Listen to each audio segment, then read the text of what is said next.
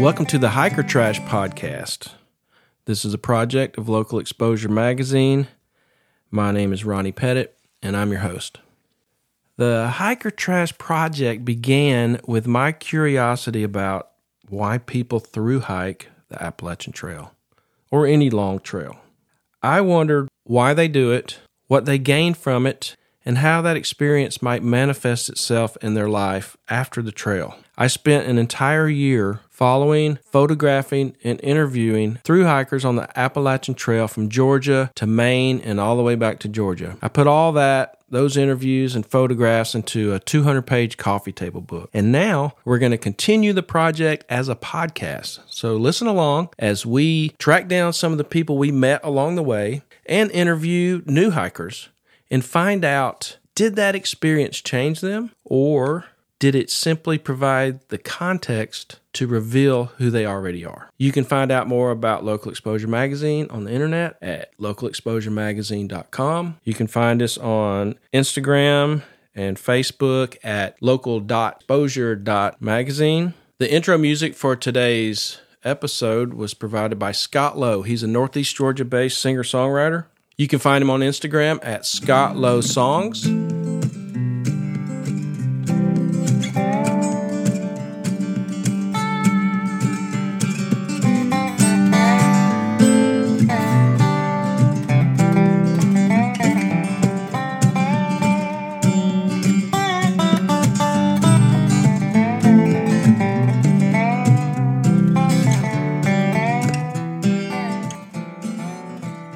Okay, folks, we're going to start this episode off with a beer. You ready?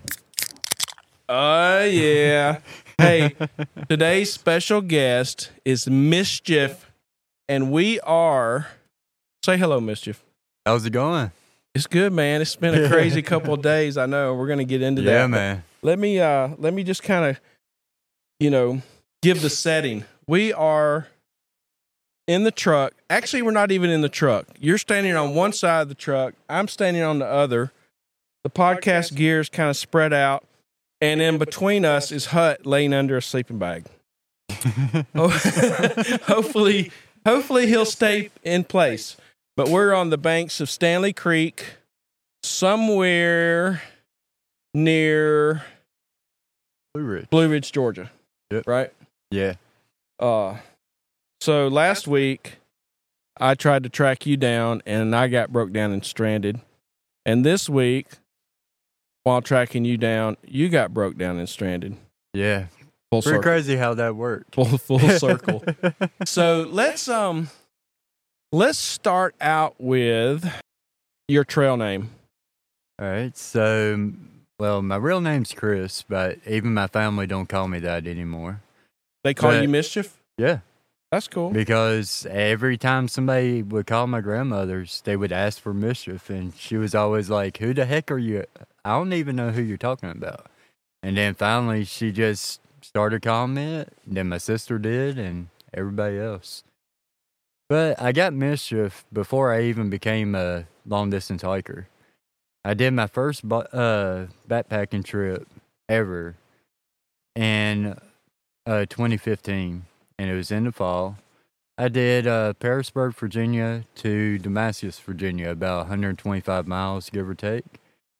And I had the best time of my life, and I met a bunch of Sobo thru hikers. And then I found out, people go Nobo on the trail, too. Hold up one second. When you did that hike, did you have previous backpacking experience? No, that was my first trip. You just raw dogged it. I was a hunter. Okay. So I was used to being outdoors and all that when it was cold, but I had never even went on a day hike. Nice. I ran into a Sobo while I was hunting, and he told me about the AT, and yeah, I just went home, Googled it, and I had the biggest pack you ever seen in your life, and I still had shit hanging off of it. You look like a hobo, probably. Oh, dude, I looked 100% homeless, man.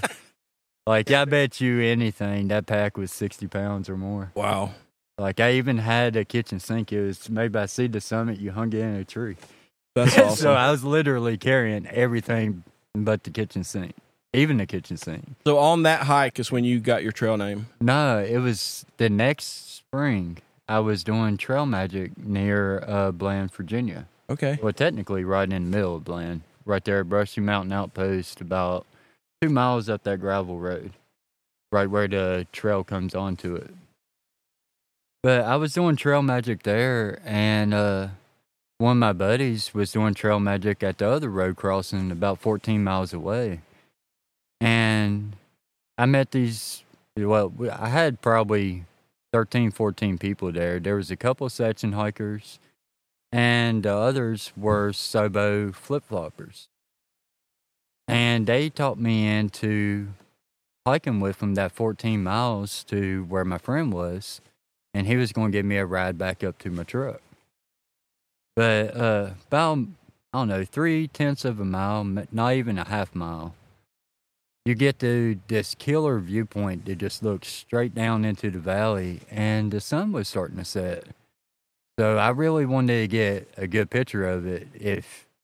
We'll tell how you can follow me later on, but I'm a photographer by trade too. And I climbed up in the tree to take a picture. And then I got my picture, and where I was really close to the road, we had a couple of day hikers come up. And it was this real older gentleman. He was probably in his 70s. He was up there with a cane in one hand and his, I guess, and his granddaughter or something in the other hand. He set her down, and right after they walked under the limb I was on, limb breaks, and I come crashing out of the tree, making all kinds of noise. They think it's a bear, take off running, screaming, "Bear, bear, bear."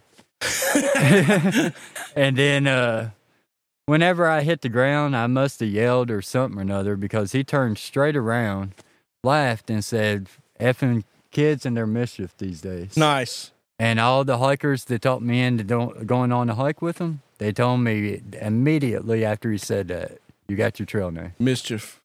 And it's been that ever since, and I haven't heard of another person with that trail name. That's awesome. That you fell out of the tree.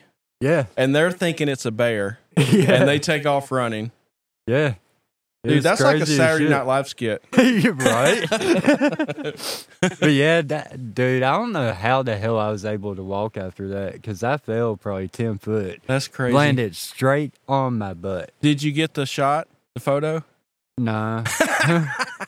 I don't know. Maybe one of them did. But after that, I never seen them again. So I don't know if anybody, I guarantee you somebody took a picture. That's awesome. So let's talk, before we talk about the Appalachian Trail, by the way, do you say Appalachian or Appalachian? Appalachian. Okay. Technically, that's the right way, I've been told, but I say both. Yeah. Let's talk about your current adventure. What are you doing now? So now I've always been a long distance hiker. I've never done like a long bike tour or bike packing, anything like that.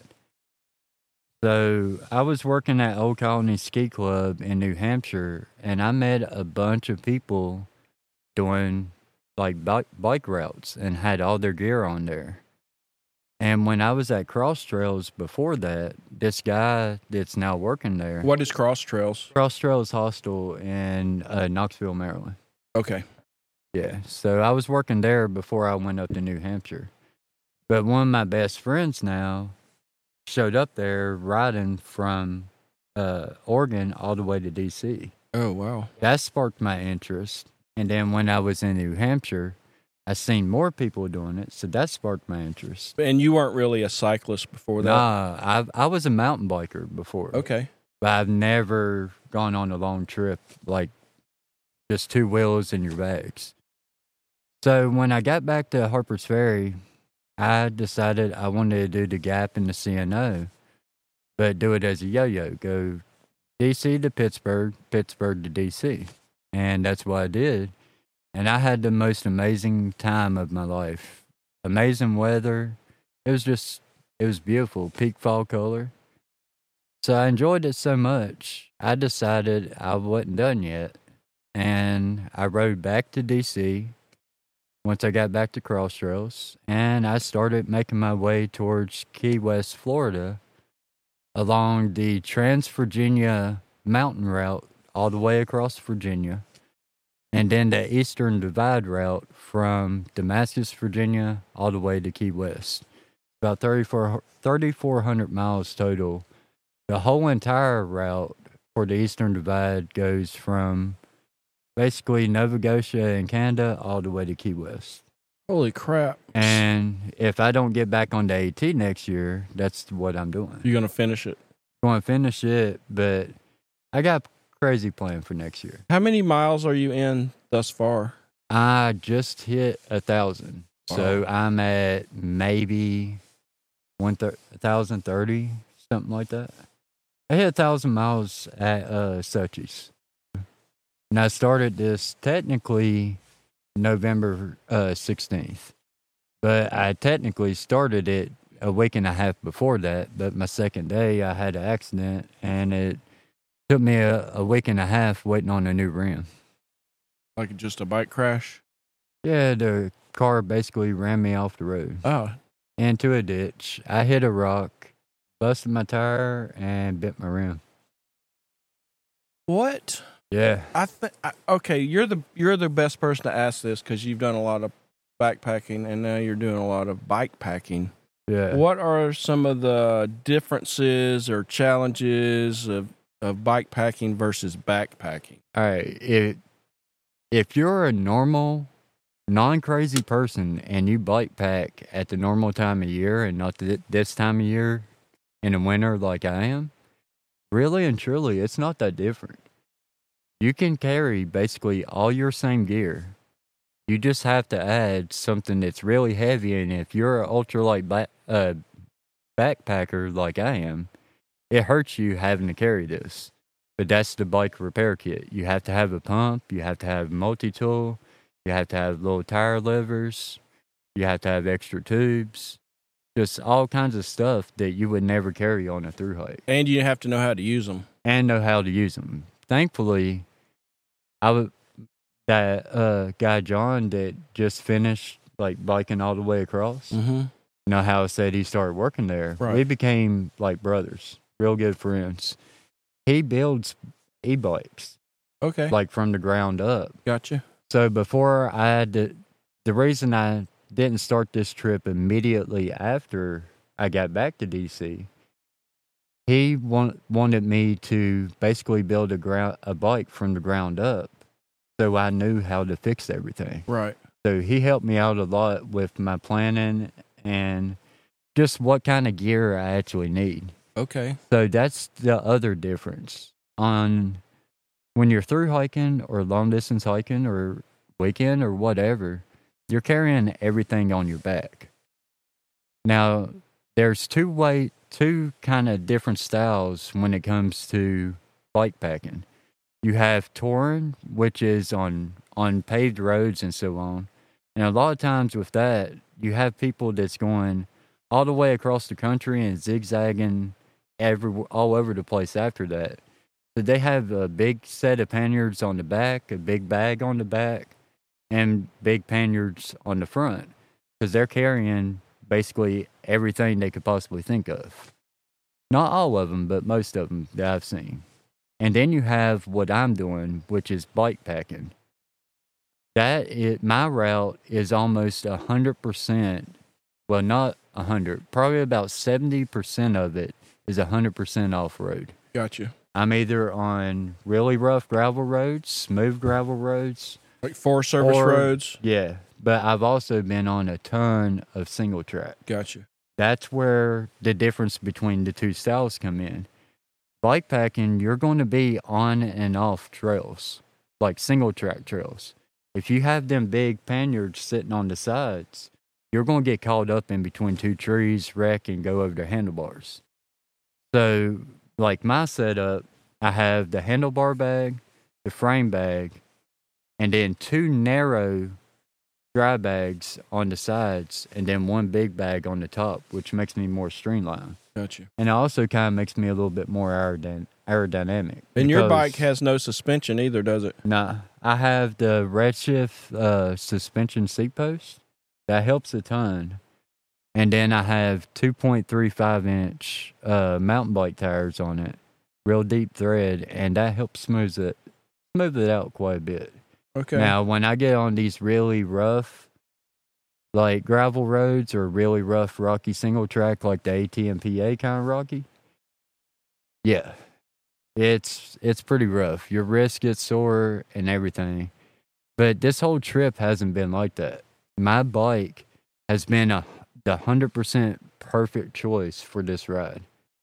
Because most of the single track I was on before I hit the Trans North Georgia route was smooth trail, not real rough, not real terribly rough gravel roads. And I was from DC to basically the Georgia border, I was averaging 30 to 40 a day. Wow. What do you think of North Georgia so far? The Trans North Georgia, I've heard over and over and over, which my route is the Trans North Georgia. Right. Through Georgia. It's the exact same route. They don't turn away from each other at all. But I've heard many, many times that the Trans Virginia route and the North Georgia route are the hardest, races, shorter races on the East Coast. And a lot of people's told me the Trans Virginia mountain route was harder. The people that told me that are so full of it. I did that whole route 100% from DC all the way to Damascus, and my shortest day was 20 miles. Except for when I was going into a town. Since I've been in Georgia, my biggest day is only 2 miles more than that, 22. Wow. These Georgia, it's not really even forest roads. It's like forest road beds. And it's just I call it dump truck rock. Because it looks like somebody just went to the top of the hill and then just started up the hill just dumping these big-ass rocks everywhere. And then I'm doing this in the winter, so there's no leaves on the trees. We call them baby heads. They're all on the ground. So I'm flying down this trail, and then all of a sudden, boom, boom, boom, boom, boom, boom, boom, boom, bouncing fucking everywhere, about to go off the cliff because I can't see none of this shit. That's awesome. So I cannot, the leaves are covering everything. And sometimes I'm going through leaves halfway up my frame bag, which is pretty much right below my butt. Wow. On some of these trails. And, yeah. But the Trans North Georgia route is the hardest, from through hiking to bike packing, this is the hardest route I've ever done, I think. It's Nice. just so much constant up and down. There's never level. And it's pretty rough, but I'm getting it done. That's awesome. Tell me about your difficulties over the last couple of days. Oh, Lord, the last week. Man, this year's winter is just absolutely insane. Yeah. It's been in the 20s every night. Well, it's not the 20s that I'm worried about. I can handle that. But for the last week or a little bit more, it'd be 2 really pretty days, but temperatures in the 20s. And then it would just be crazy, crazy weather, 50-mile-per-hour wind. Rain. First time, it was 5.5 inches of rain. And then the next 2 days was pretty. It was cold, but nice weather.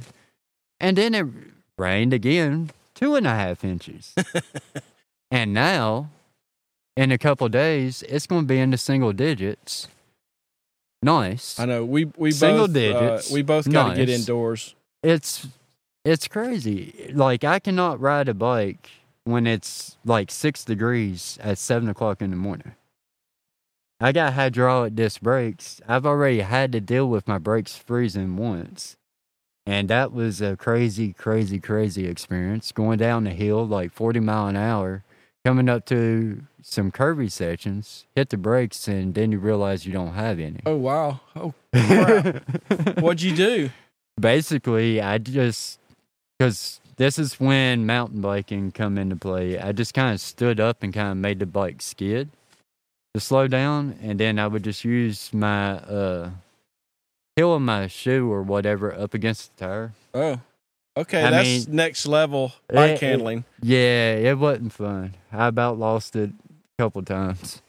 But that was my only choice. Like, I hit that and I had no pressure. It was just, yeah, I was kind of screwed. When I caught up with you yesterday, Yeah. you were having some chain problems. Yeah, my chain broke, and that had been the second time. And I hadn't come across a bike shop yet to get a new one. So, yeah, it's been a crazy 24 hours. He showed up, he called up to me, found me last night. He said he drove all over the damn place looking for me. Talking about me? Yeah, I did. I drove up this road several times and finally found you. Yeah.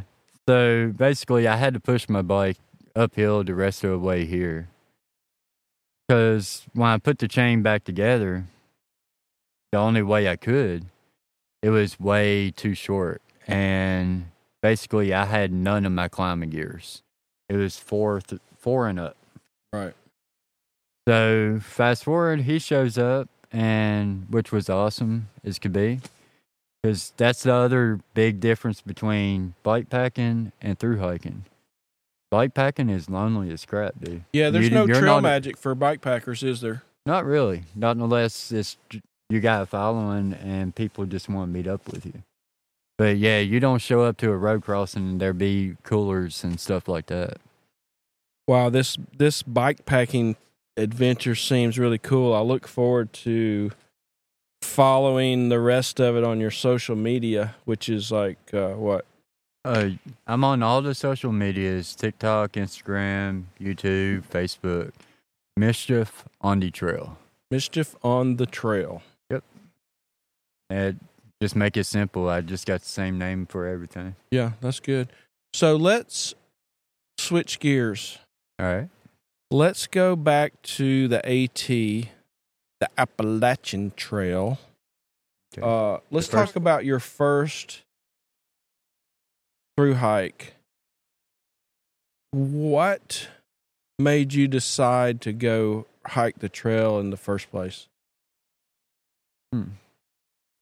Just wanted to do something cool, I guess. Like, I did that trip, and the AT wasn't my first through hike. I did that trip to Damascus, and then I went out the next February, did the Arizona Trail. Okay. And then I did most of the PCT in 2017. Oh, wow. So you weren't a newbie at all? No.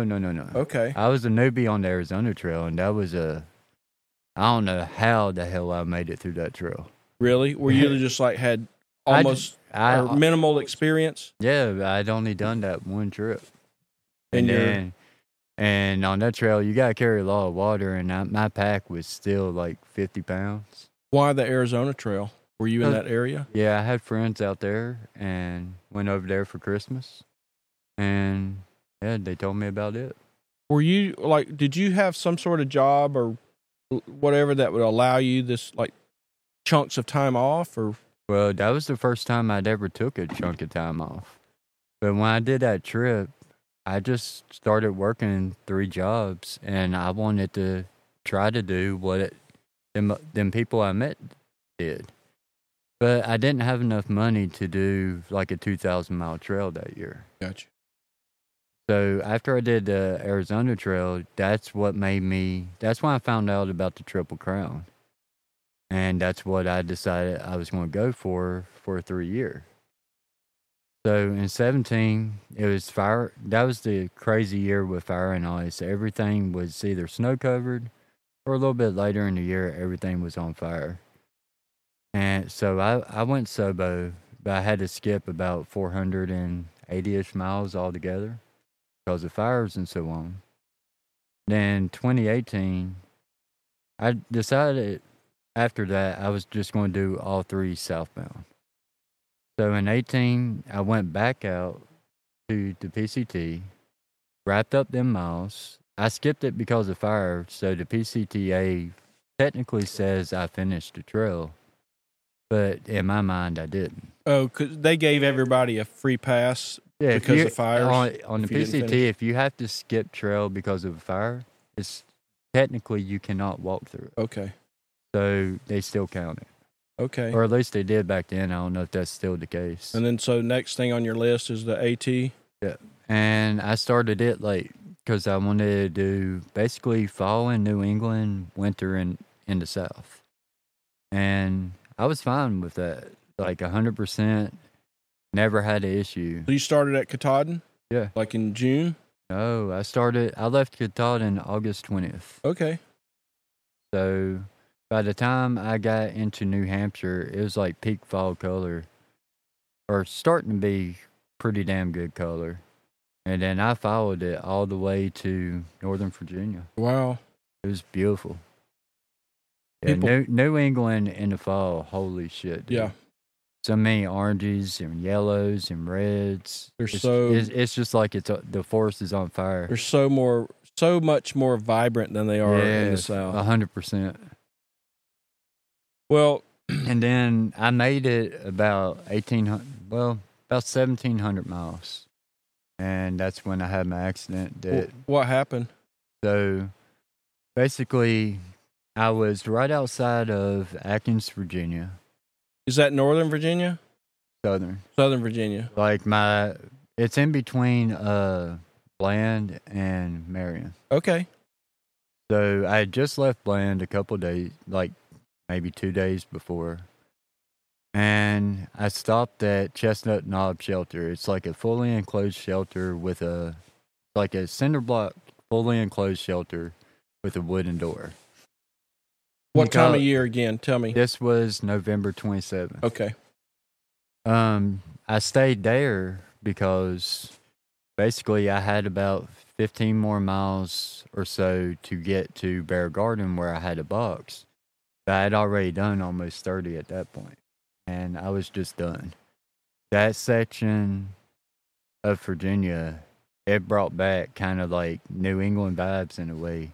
Not rocky, but just crazy steep and then back down, crazy steep and then back down. Then that long climb up to Chestnut Knob. I got there and I was done. So I just set up and everything, but bad thing was they was calling for severe weather, which was a whole lot of ice and quite a bit of snow. And temperatures dropping down close to zero. Wow. At night, no more than 15 degrees during the day for the next 2 or 3 days. High temperatures in like 15? Yeah. Wow. That hurts. Yeah, so basically when I was fine throughout the night. I had a 0 degree quilt and I had the gear to keep me safe, put it that way. But what happened later on in the day just shows no matter how experienced or what gear you have, things can happen. And never think you know it all. Because, especially in the winter, you don't. Trust me. You got me on pins and needles, bro. What happened? So, the next morning, it did exactly what they said. It literally, on the steps outside the shelter, was almost a half inch of ice. Oh, wow. Not snow, just ice. Yeah. The wind had blew the snow off right there. Okay. After you get off the steps, it's anywhere from 10 inches of snow to 5 inches of snow, depending on the elevation. So, put it this way, it was really, really, really, really slick and just dangerous as could be. But I was out of food. I only had about 1/10 of a jar, like if you could see my fingers, that much peanut butter. So like 3 or 4 scoops. Like a half inch of peanut butter in the jar. Yeah. And then 1 bar. 1 bar, like a it was Cliff like bar or whatever. It was either a Cliff or a Kind bar. Okay. One of them two. Yeah. That's all I had. So, and I had a box at Bear Garden House. How far away was that? like 16, 17 miles. Oh, wow. That's still a long day. Yeah, but it was fine. Like, I had snow gaiters and spikes and all that. But I kind of messed up. When I got down to the first water source, it was a pond, and you couldn't tell where the snow ended and where the pond was, so I just completely skipped it. I was afraid I'd misjudge and just fall in the pond. Well, I get to the next shelter about 12 miles away, not Mall Branch. There's not much snow. There's no ice, really. So I take my spikes off and take my shoes off for a minute and just sit there. And then I put my shoes back on. My pack's sitting inside the shelter. And I walk down to get water. The only thing I take with me is my trekking poles and my water filter and my bottles. Get down there. The creek's kind of iced over, but it's not too bad. I take the trekking pole, bust open the ice, bend down to get my water. When I stood up, I kind of lost my balance and misstepped. Stepped on a rock that had ice on it, and I went head over heels as hard as you do when you slip on ice, and hit the back of my head on a rock. Oh. I woke up. This was probably, 11, 12 o'clock in the day. At 1 o'clock at the very latest. And when I woke up, the sun was going down. It had done popped over the ridge. And you were knocked out for several hours. Yeah. Wow. Oh, my God. Yeah, and I didn't even remember all this for a while. And then it's just slowly came back to me. But basically, when I woke up from my knees down, was in the water. And that day, it never got above 12 degrees. So basically, I pulled myself up, pushed myself up the hill to get my legs out of the water. Once I stand up, I couldn't walk. Was it painful or they just numb? It was both. I couldn't tell I was standing up, and I would just fall over. Holy shit, bro. And I knew something was wrong. So, obviously, I knew something. We'd been in the water for hours. So, I had the idea to try to take off my shoes and just see what it looked like. Mm-hmm. When I went to do that, it was pulling everything with it, including my skin. Basically, my socks and my shoes were froze to my feet. I couldn't walk. And there was, probably 2.5 inches of snow there. Not much. Nothing compared to up on the ridge.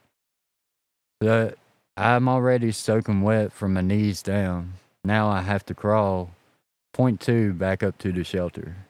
End up getting soaking wet. And I never make it to my pack. Basically, I get to the shelter. I can't stand up. Every time I do, I fall. So basically, I just crawled up to the step I could and then just tried to pull myself in. But come to find out, I'd lost a shit ton of blood. A lot. The whole back of my head was completely busted open. Oh. I didn't know it at that point. So I didn't. You didn't even know you had a head injury? Nah, I was just dizzy as fuck. I thought it was just where I got. Yeah. I honestly thought I was hyperthermic in a way. But thankfully I wasn't at that point. But next morning I was 100% hyperthermic. Basically, I never made it to my pack. I got about halfway in the shelter and I passed out again. Or lost consciousness or whatever it may have been. But I didn't wake up until daylight the next morning. And I wake up 100% hyperthermic and shivering beyond control. Because basically, I laid there all night soaking wet. And nobody's around? Nobody. I don't even see how I just got it here. But I woke up. I knew I was in trouble. I knew I had to get warm. I finally made it to my pack. When I took my socks off, my feet were basically from my calf down were just like pink white, like the telltale sign. The waxy Yeah. white. The telltale sign you're at least getting frostnip. Right. So I knew I was in trouble at that point, but I still didn't 100% know or even think it was frostbite. I just thought I just froze it, basically. I didn't even know that's what frostbite was at that point.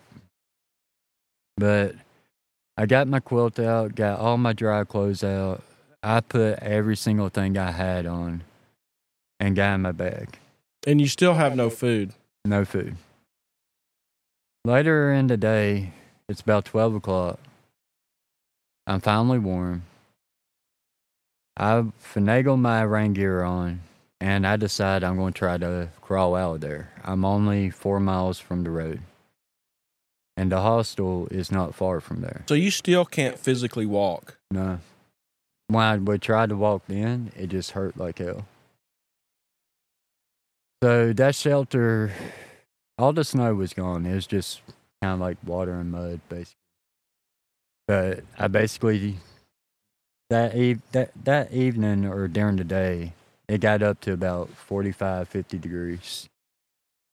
Yeah, it got up to about 45, 50 degrees. So I just basically went with just my rain gear. So if I didn't make it for whatever reason, I still had like dry stuff. Right. So was this like a passing storm? It got really bad and then it got better? Like it got really bad for like 2.5 days. Okay. And I was walking in it when I got to Chestnut Knob. Yep. But it turned really bad that night. Okay.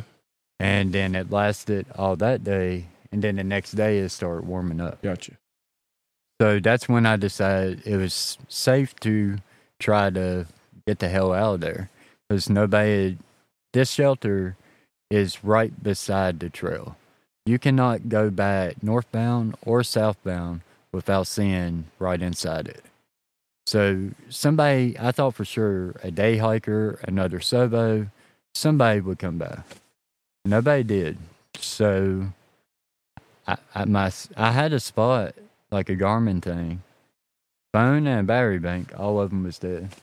Because where I was knocked out, I never got it into my pocket or a warm place. So I had no way to contact anybody. So the cold weather kind of killed your batteries. Yeah. Because they was just laying up there on the floor of the shelter in a bag. Because I needed to charge my phone, but I never made it up there. But so you're in this shelter, hoping somebody's going to come by. Yeah. And nobody ever did that day. So about 12 o'clock, I decided I was going to try to crawl out. And this is day 2. Yeah. Okay.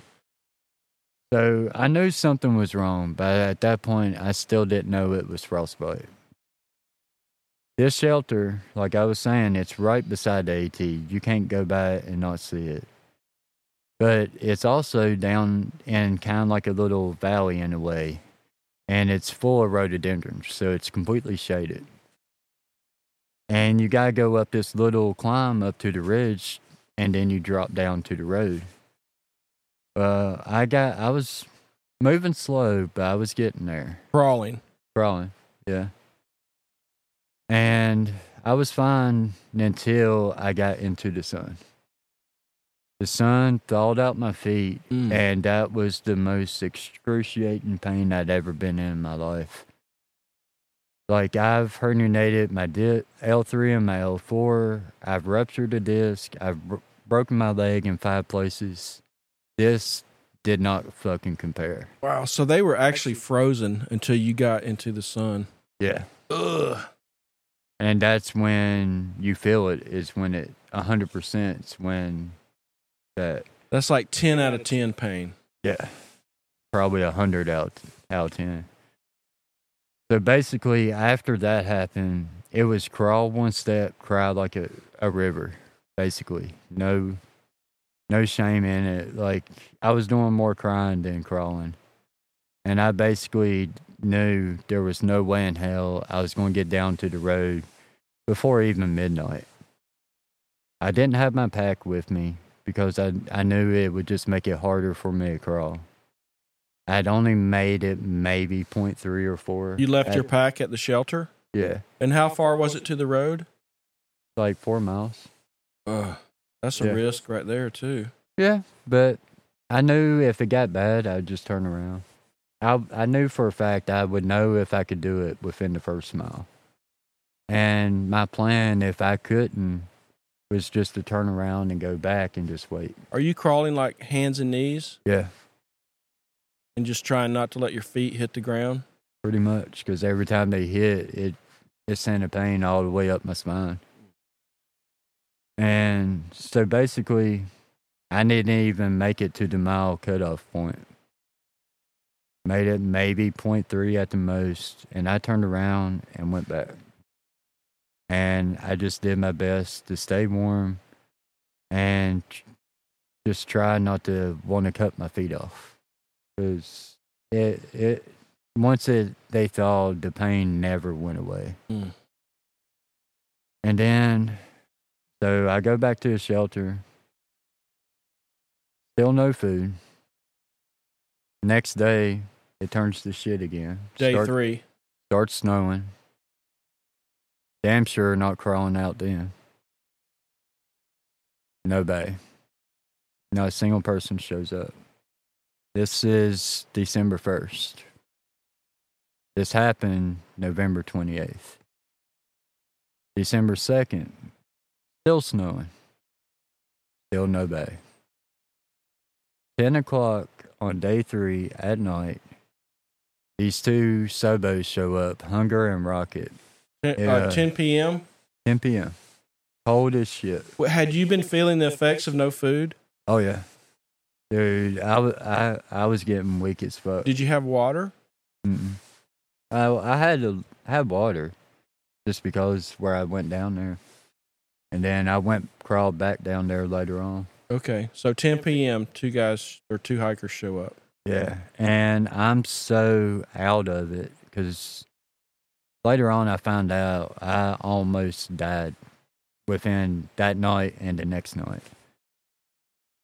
But basically, my body was eating itself. My feet were basically rotten. And I had lost a couple pints of blood. Like when I finally got to the hospital, they had to give me 2.5 pints, which is a lot of blood. Because I never wrapped it up or knew I had it until I woke up that second morning. And by then, it was just a bunch of ice.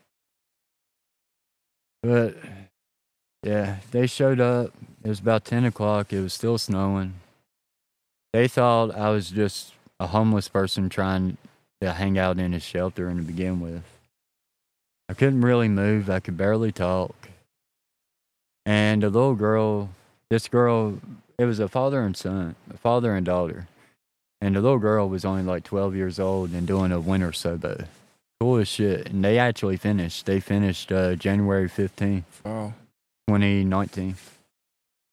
But the little girl just knew, you could tell she knew something was wrong. And she kept coming over, not saying anything, but just kept coming over. And then eventually, every time she would leave, she would go over to her dad. Eventually, they came over and just flat out asked me, "What's going on with you?" Like you're on one side of the shelter, they're on the other side of the shelter? They're setting up their tent outside. Oh, okay. They was so worried about me, they didn't even set up in the shelter with it snowing. Like afraid? Yeah. Okay. Because I'm just laid over in the corner, shit everywhere. It was a mess, dude. Yeah. But yeah, once they find out what's going on, they're 100% apologetic, going just saying so sorry. And so they asked you what's going on. Were you able to tell them? I just told them I couldn't walk. I think I got frostbite or I got something going on. I slipped in the creek the other day, and that's basically all I had to say. They knew right then and there I wasn't bullshitting. And they wanted to go get help that night, but it was already close to midnight. It was still snowing. It was only 15 degrees. It was cold as shit. They was both shivering, and they decided they wanted to go get help. I'd already been there for days. One more night I thought would not kill me. And I basically begged them not to go out because I didn't want them to have an accident and ended up just like how I am. And they finally agreed to it, but they left at like 6 o'clock the next morning and went to get help. But help didn't arrive until 5 p.m. the next day. What was that, like a search and rescue? Pretty much. And so I went pretty much 5 days with no food. And then they took me to Whitfield Hospital, and they cut off my clothes and my shoes. They took my socks off. My whole foot was basically black on both feet. And they basically told me I was going to lose my feet and walked out the room. I felt like pretty much like a cancer patient. Because I've had to deal with that a couple of times, and every time I've went with somebody that had it, they would go in, say you got cancer, and then immediately walk out the room because they didn't want to deal with the effect of it. Wow, just let it sink in. That's basically what they did. And what's going through your mind? I'm going fucking crazy, dude. Like I'm a long distance hiker, adventurer, and then you're telling me I ain't gonna be able to do that. Like, and they told you like we're gonna cut your feet off. Like this isn't a hobby for me. It's 100% my life. And you'll find out later on. Like ever since then, it's been 100% my life. This community, this lifestyle is 100% me. It's not what I want to do or what I have to do or a hobby. It's my life. Okay, so you made it to the hospital, but let's back up just a little bit. When rescuers or whoever was called or came to the shelter, were they able to recognize that you had frostbite or hadn't eaten in 3 days? Were you able to communicate to anybody? Well, kind of tried to, but they was basically, I looked like a homeless bum, basically, trying to live in the shelter. But they never bothered to look at, basically, they never bothered to look in my pack to even verify that I was what I was saying. Okay. So they was basically treating me like a homeless person, basically. Okay, instead of an injured thru hiker. Yeah, or instead of an injured person. Oh, yeah, person. In general. Yeah, so, yeah, after that, like after they showed up and everything from that is kind of a blur because of all the shots and medicine they gave me and stuff. Mm-hmm. It just had me, I didn't even know who I was at that point. But you made it to a hospital. Yeah, and made it to Whitfield Hospital, and they cut my pants, my shoes, my socks, everything off. And when they did, probably about 80% of both my feet was just black. It looked like a rotten corpse, basically. Really? God, it stunk. Holy shit. Oh, you could smell it? Yeah. Frostbite basically is a burn from the inside out. And you could see it at this point? Yeah. Everything that was black was what they call deep frostbite. That's the kind that goes all the way to the bone. What are you thinking when you look at your feet and see that they're black? I freaked the fuck out. And I'm just yelling, like, I can't lose my feet. I can't lose my feet. Like I was saying, like, this is my life. I don't know anything other. And you're alone. You don't have, like, adventuring. Friends or family or anybody else around? Oh, yeah, I had friends and family. So they got in touch with you. But not near there. No, but with you in the room. Not at that time, no. Okay. So they cut that off and everything. And like I said, I just felt like a cancer patient because they cut them off. Their eyes went huge, their jaw dropped, and then they walked out the room, didn't say another word. The whole time I'm in this hospital, they can't give me any fluids or any food because they don't know if I'm going to get operated on. They don't know what the hell is wrong with me. They've never seen it before. So they send me to Roanoke. They don't fly me, they drive me. And Roanoke does the exact same thing. And then they don't fly me again. They drive me from Roanoke all the way to Winston-Salem, North Carolina, at Wake Forest Baptist Hospital, one of the most premier burn centers in the country. Frostbite, like I said, is a burn from the inside, basically. So that was the best place I could have possibly ended up. When I got there, everything changed 100% for the better, like care-wise. Okay. But basically, when I got to the hospital, this was the next day. Like, from 5 o'clock is when, around 4 or 5 o'clock is when I got rescued. I was at one hospital almost all night. No food.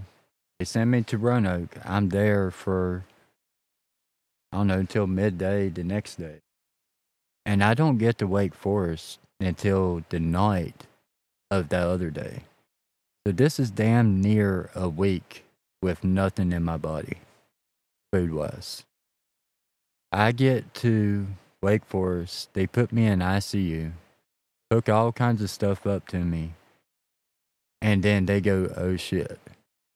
Basically, my heart was damn near gone. Like, it was. So that's when they start doing blood tests and monitoring and things like that. They hooked me. They hooked me up like somebody with some kind of crazy disease going on. I had needles and little sensors. I had shit all over me. But basically, they immediately, after they found out I hadn't had anything, they immediately put me on fluids and started getting stuff. Because basically, they told me, like, my insides was basically eating itself. I had lost almost 30 pounds. It was eating all the fat, all the tissue, everything. Wow. And that's what your body does when you're starving. It's trying to get food from somewhere. So from that point, once you got, like, some definitive care, how did the process go in terms of, like, okay, well, here's what we're going to have to do next? So I was in the hospital for 3 weeks. Well, no, not 3 weeks to start with. I was there for about 8 days, 5 days. Okay. Almost a week, or just a hair over a week. That whole stay is kind of a blur because they had me on a lot of painkillers and a lot of. They was handing me like 6-7 different pills every day.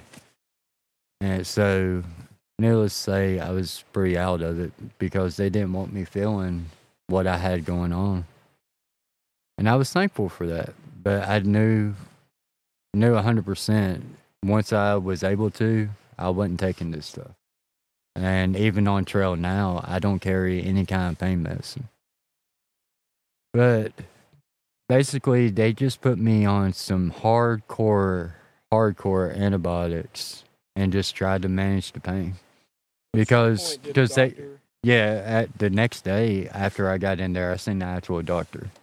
And does he have the conversation like, hey, we're going to have to amputate some stuff? Yeah, but they told me, and later on, I completely fucking lose it, dude, because of this. Basically, he tells me, we're going to have to operate, but not right now. We have to wait a few more days before we can, because you have to let frostbite completely run its course and then operate. So, and this is also when I found out they don't take my insurance. So they sent me home until that. So I'm home for 2 days. And I'm trying to take care of it exactly like they told me. And come to find out, it was nothing I did. It was just that kind of frostbite turns into this sometimes. And unfortunately, one of them times was with me. But basically, my right foot was not looking right. And I go to the hospital. And What do you mean by not looking right? It already didn't look right. It looked different than the day before. They were still black? Oh yeah, they were still black, but it was just different. Okay. It's hard to explain. It was because, yeah, they were still black, but it was just like skin tearing kind of stuff. Mm. And that's gangrene eats through you, eats whatever it's on, basically. And basically, that's what was going on with my foot. You had gangrene? Yeah. Like this is from your toes to how far up your foot? About midwaist. Okay. On my right foot. Okay. So I go to the hospital. Begin with, they told me it's just frostbite. And then I went back the next day and they're like, holy shit, yeah, it's gangrene. And this time they fly me. Could you smell it? Dude, my feet stunk the whole fucking time. It wasn't no different smell was. What does that smell like? Have you ever been around something that's just decaying? Like rotten meat? Like all right, old hamburger meat? Whenever you have that kind of frostbite, it no longer gets any blood. So it's decaying like your body would if you're underground. So think about like roadkill, like a dead animal? Think about roadkill. Ugh. It's decaying meat. Ugh. Okay. Decaying people matter. I don't know how you put it, but that's what happens with that. And gangrene is even worse. Okay. All right. Keep going. So they fly me finally. No more 4 or 5 hour ride to Wake Forest. And an hour later, I'm in the emergency room. Not in the emergency room, in the operating room. The last time I talked to him, he said I was just going to lose my toes. I wake up screaming bloody murder because they didn't time the medicine right.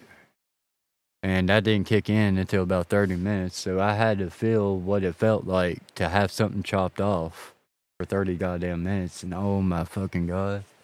Excuse my language. So after the surgery, you woke up and was feeling the pain. Yeah, they didn't give me whatever soon enough. So I woke up feeling all that. No longer frostbite, feeling something being sawed basically off, because I guess that's how they do it. Dude, I gotta open another beer. It was rough, but thankfully it set in. But the whole 30 minutes or so, I never looked at my feet. They get me into the room. They pull me over into the bed. They cover me up. As soon as they walk out the room, I uncover. And I see both my feet in cast. And they're a hell of a lot shorter than just my toes. I freak the hell out. I can't even imagine that. I'm screaming bloody murder. Where's my goddamn doctor? I was cussing a storm. I was so mad. Because they told me I was just losing my toes. Why in the heck do I only have like a quarter of one foot and not even half of the other? Like they never told me. Like they could easily told me it's no longer going to be just your toes when they was taking me to the operating room. So I would at least known. I mean, there is the possibility they didn't know till they got in there. Yeah, I guess, but dude, so how do that's when how do you progress from that, or how did you? I didn't for a while. I just went downhill. What do you mean by downhill? Basically, I was dating this girl for about 5 years. We was engaged. We was going to get married whenever I finished the AT. She came to see me the day after my surgery. And I'm so glad I didn't marry that girl because I guess she thought she was going to have to take care of me.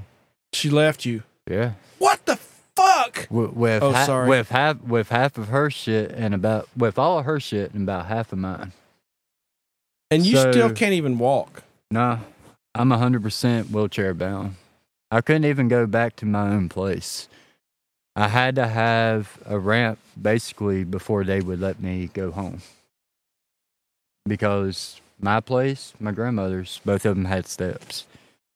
And you can't get up and down steps with a wheelchair. What'd you do? So I ended up going to my grandmother's.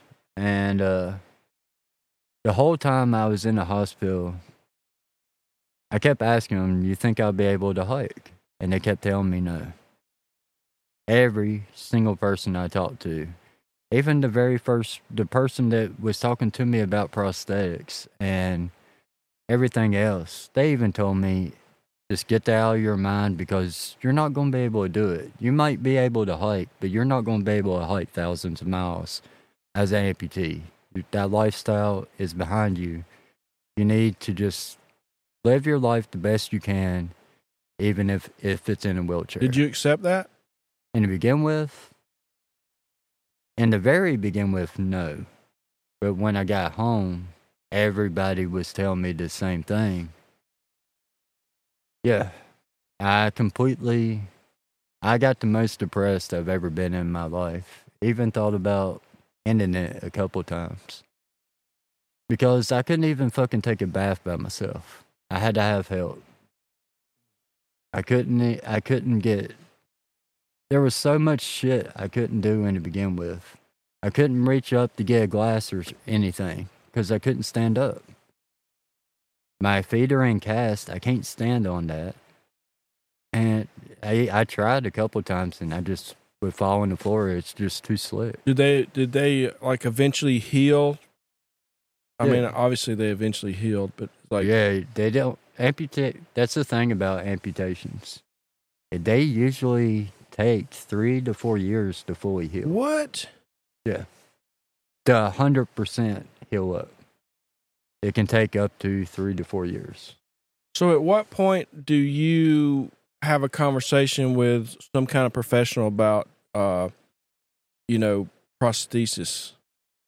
Prosthetics. In the very begin with, when I was at the hospital.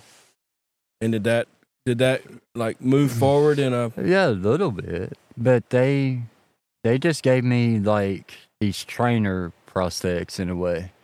They was just kind of like rocker shoes. Like a rocking chair. Mm-hmm. Imagine that as a shoe. Okay. And told me that's all they could pretty much give me. That's all I needed. At that time, amputees, well, not at that time, but amputees are graded depending on their ability, their lifestyle, and how athletic or whatever. It goes from 0, which means you're wheelchair bound, up to it's either 4 or 5, which means you're basically an athlete in some way, shape, or form. At that point, they was seeing me as a 1 or 0, whatever. I'm 100% wheelchair bound. I just need to be able to stand up to reach shit. Okay. They was not pushing me to do more with my life at all. And that's what everybody that has stuff like this happen to them. That's why so many of them, you see them 20 years later still in a wheelchair because they had nobody telling them that they can do this. They had no support saying they can live their life the way they want to. The prosthetics you have on now that you showed me look pretty freaking sophisticated. How do you get from the 0 to that? So, basically, for my last surgery on my last amputation was February 14th. It took me until almost the end of July to even go to physical therapy. Because I just kept thinking, what's the fucking point? You just didn't want to go. I didn't. You'd kind of I had 100% given up. Gotcha. And that's hard for me to admit because I don't give up on anything. And you'll learn this. I'm one of the most determined people most people will ever meet or have met. I've been told that a million times. But I had 100% given up, and everybody was 100% supporting that. Supporting you giving up? Yeah. You're just going to be in a wheelchair. Yeah. Screw that, bro. Come on, what happened? How'd you get out of it? I don't know. I just decided I was going to go to physical therapy. Like you had nothing to lose, so might as well go. It was end of July, but I had this idea, and they thought I was fucking insane. But later on, 2.5 weeks later, they told me I was a genius.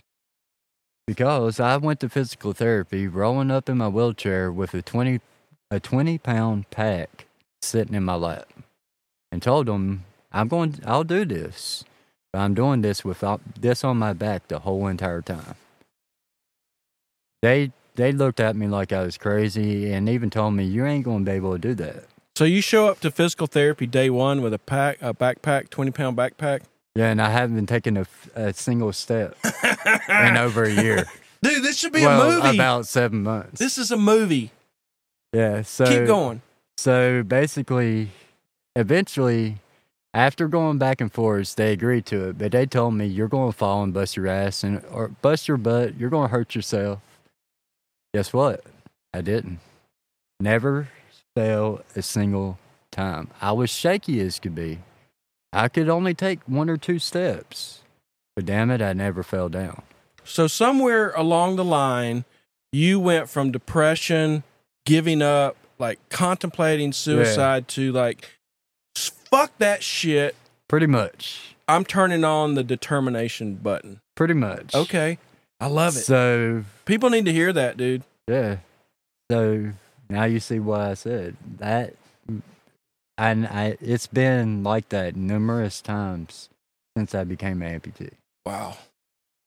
So basically, they had me doing all kinds of stuff. And after about 5 days or so, it just started becoming really, really easy. Like I was doing it from day one with the pack on my back. And you had some prosthetics on then. They fitted you with something? No, I just had them rocker shoes. Okay. So basically, they told me I was crazy to begin with, and then they kicked me out of physical therapy after 2.5 weeks because they said there's nothing else they can do for me.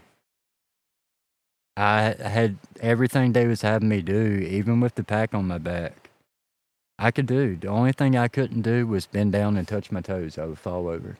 That's the only time, even today, I will still fall because I don't have anything in front of there to keep me. Yeah. The prosthetics, they flex. Mm-hmm. And once you go too far, you just tumble over. Yeah. That's why if you see me sitting on the ground or kneel down, how I stand up, that's why. Because I can't lean forward or I'll go doop, roll down the hill. I've done that a couple times. But, yeah, that's the only time I fell. The whole entire 2.5 weeks was whenever I would try. And they was telling me not to try to. But that was the only thing I couldn't do. How do you get from those rocker shoes to what you have now? Prove them the hell wrong. That's basically what I did. Oh, and then they're like, okay, maybe we've got something better? So after that, I was a 0. They moved me up to 1. So that gave me a little bit better prosthetics. But they was fiberglass. And this is all somebody else's just objective judgment or subjective judgment about your potential. Exactly. That's crazy. Yeah. That's crazy. Yep. So that gave me a different kind of prosthetics. There was a little bit similar to these, but nothing like it. It was all one piece, and it was fiberglass. So before then, though, before all that happened, I didn't get my first actual pair of prosthetics until January of 21. So back up a little bit before we jump to that. When they kicked me out of physical therapy, I went home, started a fire, and threw my wheelchair in it. What? To force me to not be able to have a crutch. Were you drinking? No, I wasn't drinking at all. So, did they... I got out the car, rolled down the hill in my wheelchair, and then we had a little brush pile down there. I just lit the fire. And a burn pile? Yeah, I lit it and rolled my wheelchair into it. And then I crawled my happy ass back up to the house and told my grandmother to look. And she told me I was fucking insane. Why did you do that? And I told her. Were you hearing Rocky music in your head? I don't know what I was hearing, but I was not stepping foot back in that wheelchair for no reason. What's next? What happened next? I need some popcorn. So they kicked me out of physical therapy. Now what? How am I going to get back to how I want to be? Well, my grandmother's driveway is 0.2 downhill and 0.2 uphill. And then it hits the road. It's a real quiet road for about 1.5 miles. So, love my grandmother to death because I would go down the ramp walking. I get halfway down that hill and then I can't walk back up. She would have to literally come in the car, go 0.1 down her driveway, pick me up and bring me to the house. Then I'd just be crawling around because I'm trying to do this. Walk on them and everything. Not even a full year after my surgeries. Was it just like from soreness? Yeah. Okay. Like that's what I was building up was the tolerance, the soreness. And honestly, to this day, if I look back and I didn't go to physical therapy like that, and I didn't do all the stuff I did, I guarantee you I wouldn't be how I am now. So you're not just dealing with the inability to walk, you're dealing with pain as you're trying to walk. Okay. Wow. That's why I couldn't make it up the hill. Okay. Back up to the house. It would just be hurting so bad I couldn't stand on it. It wasn't a whole lot different. Well, if any long-distance hikers are listening to this. They are. Imagine your very first day, you haven't hiked for 6 months, and you go out and you try to push 30 miles. How your feet feel at the end of the day, times that by probably 20. That's what it would feel like. Like it would feel like I'm pushing my feet too far every single day. But every single day, I did that as many times as a day as I could. That was your mission. And eventually, my mission to begin with was just to make it to the bottom of the daggone hill. And eventually I did. And then my mission was to get to the bottom of the hill and then make it back up because it took me about about 2 weeks to be able to go down and up. And then I got to where I could do a mile. That took a while. And then I got to where I could do 2 miles. And then I decided I was going to go try to do a hike. Like a in the woods hike? No, like the AT kind of hike. Oh. So I live in Virginia. Like a through hike? Not yet. Okay. Okay. Soon after. But so basically, the hardest hike I could possibly think of that was near me was Dragon Tooth near Catawba, Virginia. Okay. It's part of the Virginia Triple Crown, and a half a mile of it is known to be White Mountainish-ish. It's not too crazy, but yeah. Yeah, it's a thing. Yeah, so I took the easy way up from the Boy Scout trail. Smooth trail, it just winds for 2 miles. And then I still had to do the scrambly part. And you're still on the rocker type shoes? Yeah. Okay. That was sketchy as shit coming back down. You can't lean forward at all. Yeah. Okay. So I get up and I go all the way to the very tip top of that thing. It took me 10 years to get off of that thing, by the way. Wait, what? I went all the way to the tip top of the tooth. But it took me forever to wiggle my way back down that. That was a lot harder than I thought it was going to be. But that's all thanks to my buddy Snacks. Snacks? Yeah, he picked me up Christmas Day and said, we're going to go do Dragon Tooth. because he was the only one crazy enough to take me up there. Yeah, we need to do it. crazy friends, man. So shout out to him. That dude's awesome. Shout out to Snacks. And you'll see just how awesome this dude is here in a minute. So he takes me up there. My feet sore as fuck after we get to the top. So I brought my Mountain Lord Designs Duo with mid just to tarp with me because it was wintertime. It's Christmas Day and it was windy as shit. So I set it up and I just sit in there in my quilt and just got warm. And you weren't afraid of the cold? No. If anybody should be afraid of the cold. I was 100%. You'll see here in a minute. I was 110% pushing myself not to have PTSD or be scared of something I love doing. But all right, let me ask you this. Were you at least mentally battling that? Yeah. Okay. 100%. Okay. But it officially went away after I did something. Okay. So when we sit there for about an hour. Bro, I need a cigarette. I don't even smoke. We sit there about an hour, and then that's when I found out I have a long road ahead of me if I want to do what I want to do. And that's like through hike? Yeah. Okay. But I'm just meaning going downhill. Oh. Now downhill isn't a problem, but it took me damn near 3 years to figure it out. Mainly because I don't have none of my close friends that I hang out with, they're not amputees, so I had to learn all this shit on my own. My prosthetic person has never seen an amputee like me. Okay, so you're up on Dragon's Tooth and trying to figure out how to get back down. Yeah, so it wasn't really the figuring out getting back down.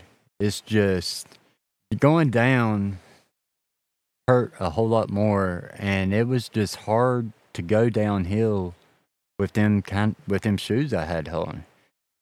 But they wouldn't give me anything else at that point. And it took me 2 hours at the most to get from the Boy Scout trailhead up to the top.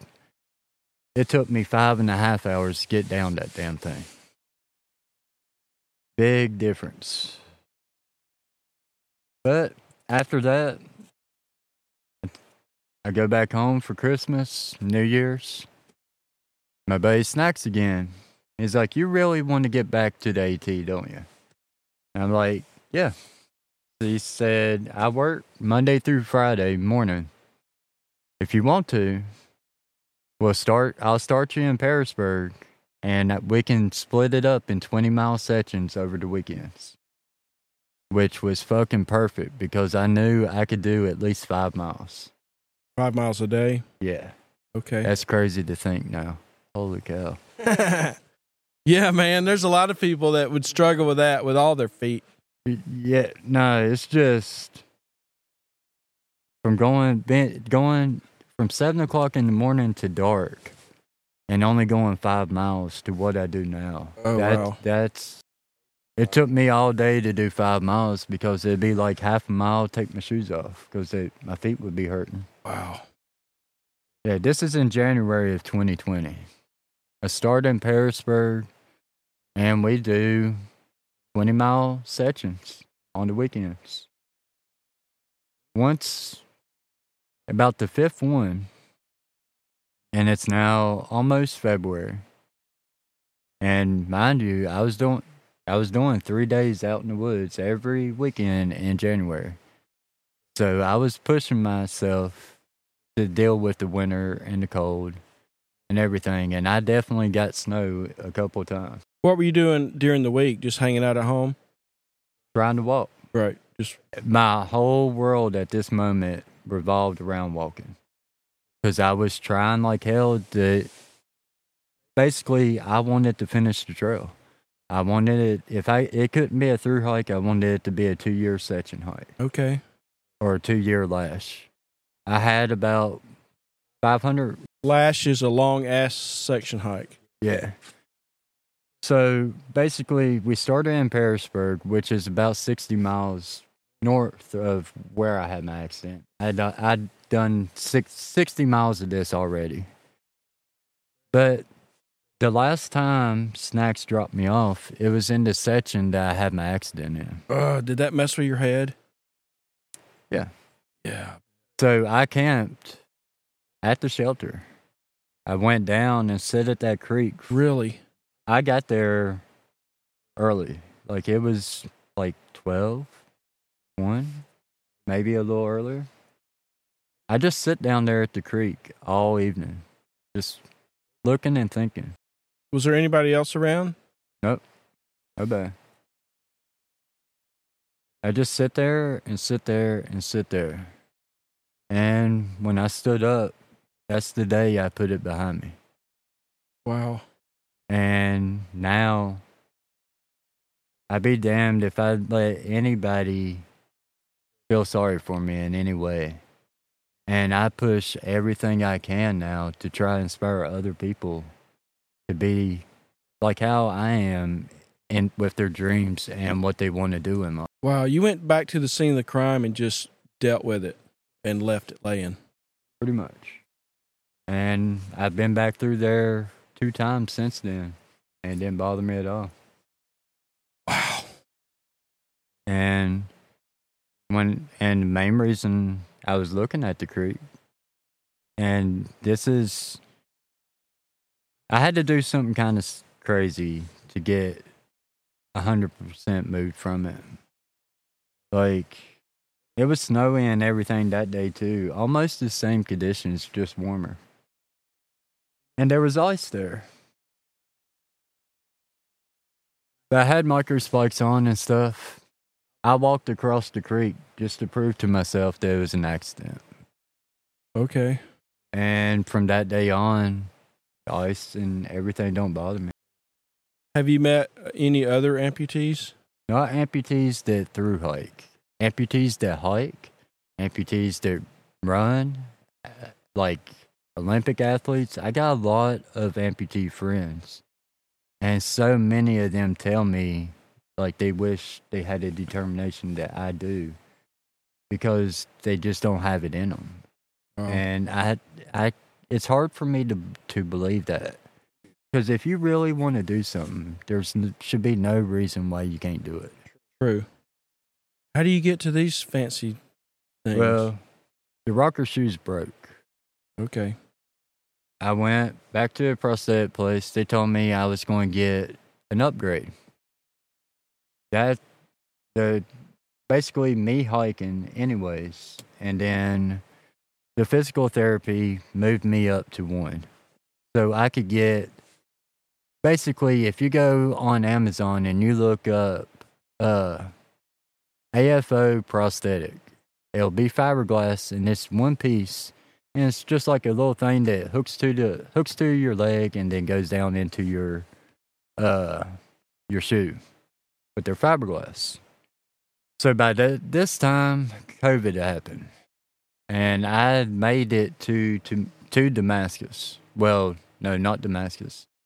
Grayson Highlands. When I hit the Grayson Highlands, that's when COVID became a thing, and the ATC was telling everybody to get the heck off trail. The hiking community was getting torn into. Yeah. It was just a mess. Not only in the real world, but on trail too. It was just a teetotal, different kind of... It was a crazy year. Yeah, because everybody had their heart set on hiking the trail, and all of a sudden it's like, the trail's closed. Yeah. So fast forward a couple months, July actually, I kept walking and walking and walking with that pack on my back the whole entire time I was at home. We had a little railed trail called the New River Trail. I through hiked that thing 6 times. And I got up to where I could do 8 miles a day. So, in July, everybody was going outdoors. Everybody was doing all kinds of stuff. But they're telling us we can't be on trail through hiking. I said, screw that. I went back to Damascus and I hiked to Irwin. The main reason I just went to Irwin, my prosthetics broke. How far was that? 20 miles. And both of them broke in half. So I go back home. This is when I find out I shouldn't have burnt the wheelchair. Oopsies.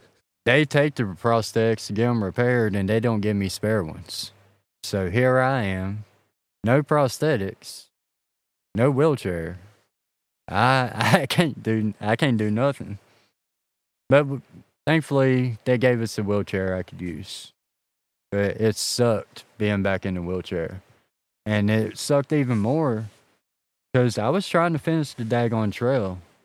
And it was almost like it was almost worse than having to do the trail as a section hike. Because section hikers, I have a lot of respect for section hikers because they're on trail just long enough to get their trail legs, and then they have to get back to their normal life. Yeah. Now, me, when that happened, it wasn't just I was off trail for 2.5 weeks. I was completely off my feet for 2.5 weeks.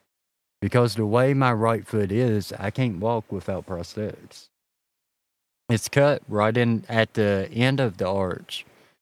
And the arch of your foot. Okay. So your arch is naturally higher on one side than the other. Uh-huh.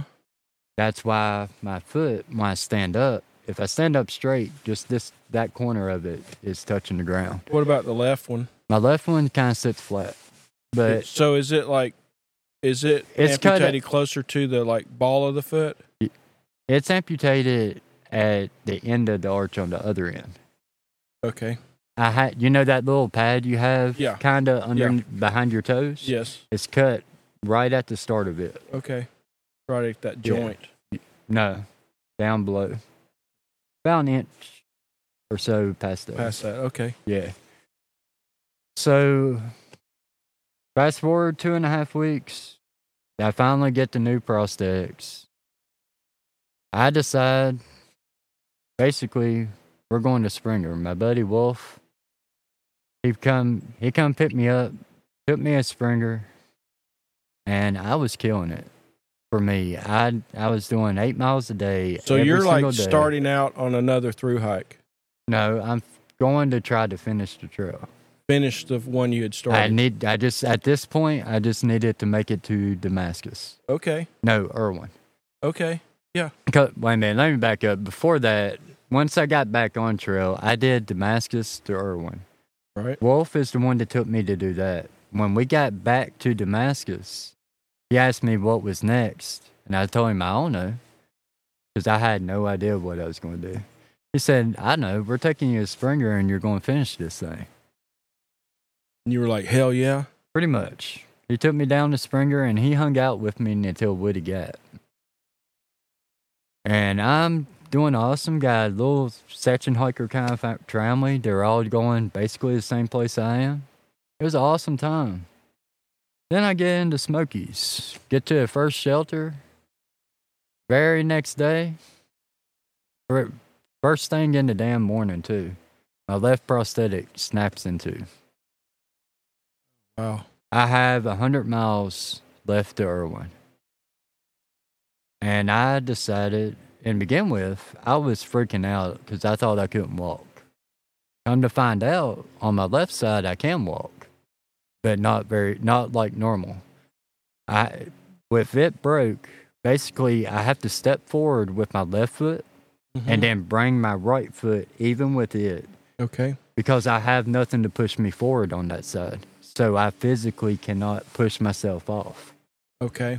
So basically once I took a couple steps and realized I could kind of walk, I strapped the prosthetic to the top of my back with that little strap at the top, and I kept on going. Northbound? Yep, to Irwin. And that finished the trail between 18 and 2020. No shit. But everything was still going crazy.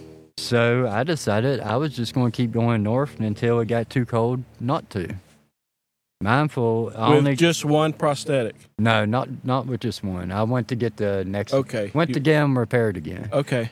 And that's when my prosthetic person was like, "Man, what are you doing?" And I told him. Why? Because they broke, and they're like, "How could you possibly break this?" Yeah, not once, but twice. Right. In 10 days. Or a little bit more than 10, because I could not go more than 8. I always did 7 to 8 miles. So within 10, 12 days, every single time, they broke. I went through 15 pair of prosthetics in 2020.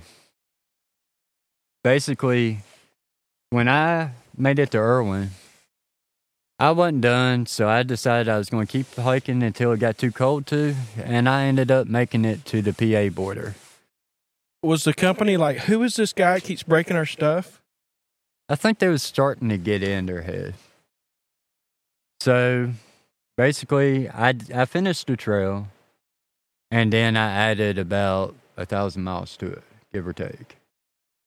So that was like in total, that was a through hike plus 1,000 miles. Well, not a through hike, because it wasn't a calendar year. Okay, It was but still it a was the section entire trail. Yeah, Okay. but Okay. yeah, it's only a through hike, at least in my mind, if you do it in a calendar year. Right. Any other time, it's basically a section hike, and there is absolutely no shame in that at all. Right. I mean, that's how I finished it. And many, many other triple crowners I know, they did it in sections. But I did 1,067 miles that year. Went through 15 pairs of prosthetics. You do the math. I can't do that math. I didn't get very far with each set. So in January, I just got a brand new set. They're not fiberglass, but they're not carbon fiber. They're something else. I'm now a 2.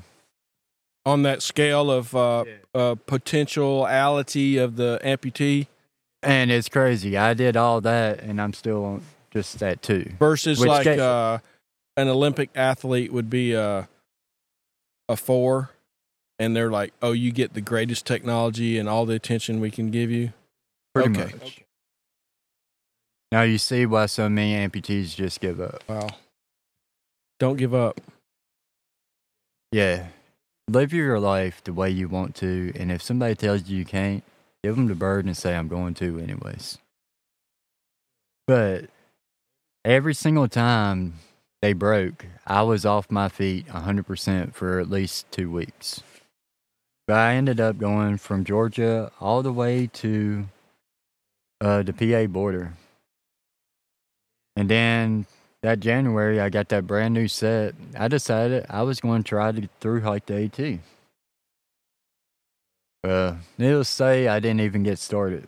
I was doing a bunch of training hikes just to see if these prosthetics would last. The day before my ticket get down to Atlanta, both my prosthetics broke into. Damn. That's when they figured out they got to do something or I'm going somewhere else. Because it was just bullshit, man. They keep telling me, you can, at this point, they were kind of starting to support me and shit. But you won't give me the stuff I need to actually be able to do it. And it was nothing. Like, when you finish a through hike, you get something that's called post-trail. You go home, nobody really understands what you did. Everybody, you're always wanting to talk about it, but nobody really wants to hear it. They just get tired of hearing about it, and you get really depressed. Now, imagine if you're getting ready to start something like that, and then something breaks, and it completely ends that dream. I got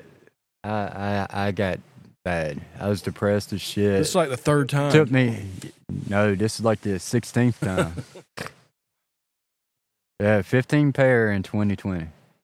And then here it is, January 21, and I've already went through 1 pair. So then I finally get a carbon fiber set.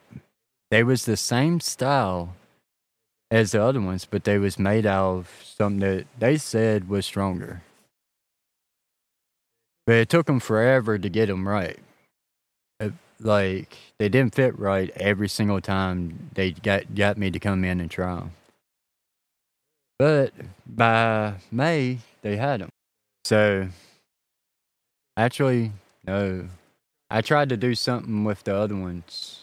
They gave me another fiberglass pair before the carbon fiber. And at trail days, after trail days, I went down and did the Foothills Trail with a set of fiberglass ones. Okay.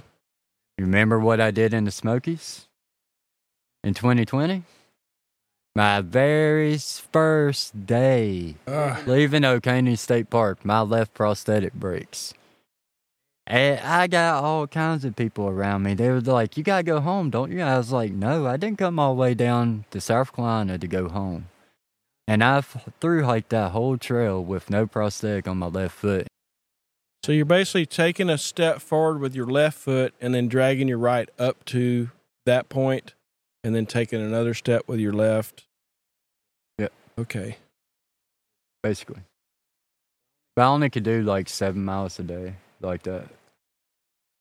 But it took me like 10 days to do it.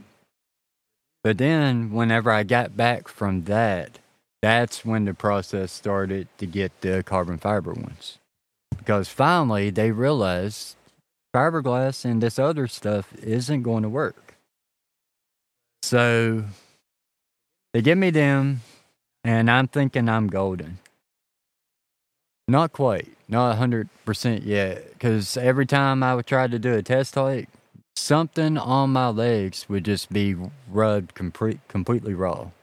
It would be one spot, they would fix that, it'd move to another spot. It was just, it took from basically June until August to get them. At this point, did you have like a dedicated person okay. I've been seeing the same person this whole time. They had input on the manufacturer of the prosthetic? Yeah. They finally got them right. And I decided I was going to make up my own through hike. It was too late to do the AT. It was too late to really even go Sobo at this point.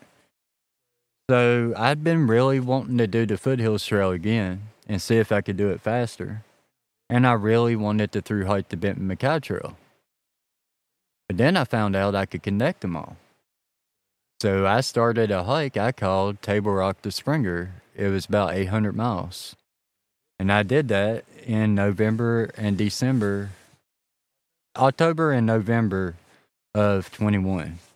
That was the Foothills Trail eastbound. Then the Bartram Trail northbound. The Foothills Trails, that's an amazing, amazing, amazing trail. If you ever have a chance to do it, I highly recommend. Yeah, and it's in my neck of the woods. Yeah, and then the Bartram Trail, it starts at Russell Bridge. You can take the Chattooga River Trail off the Foothills Trail down to it. That goes 114 miles and ends at Chioa Bald on the Appalachian Trail. Okay. Then I went Chioa Bald to Davenport Gap on the AT. Okay. And then I took the Deep Creek Trail or something like that down to the ranger station where the Benton Mackay Trail starts. Then I through hiked it Sobo. Did you just put that together on your own? Pretty much. Okay. But when I was on the Benton Mackay Trail, I had a huge breakthrough. I got up to 10 to 12 miles a day. And you had been doing like 5 to 8? Yeah. Okay. First time ever I did more than 8 miles. Was my first day on the Benton Mackay Trail. I did 13. And that was not an easy hike. That was going all the way up Sterling to that shelter. So, 22 rolls around after that.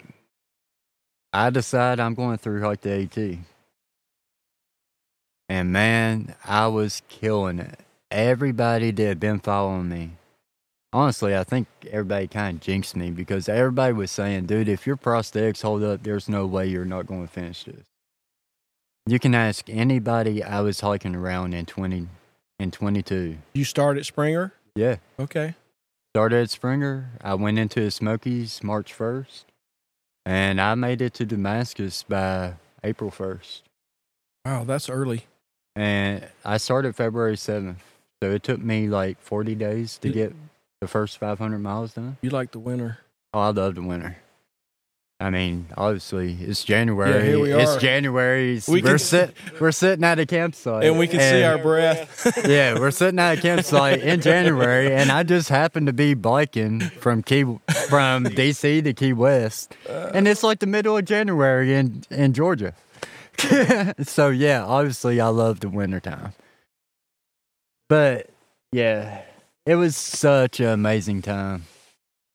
So keep going. What's next? Then tragedy happened. I made it to Damascus, but not without fault. Basically, I made it about 400 and some odd miles. Mind you, I hiked about 800, and then I started the AT with this same pair. So now they have a huge improvement. I got over 1,000 miles out of a pair. Holy cow. They know what they're doing. That's how I felt. And I was killing it. Making damn good time. I was easily doing 10 to 15 a day. My very first day I got from Springer to Neil Gap in 2.5 days. And I was out of Georgia in, I think, 6 days. Oh.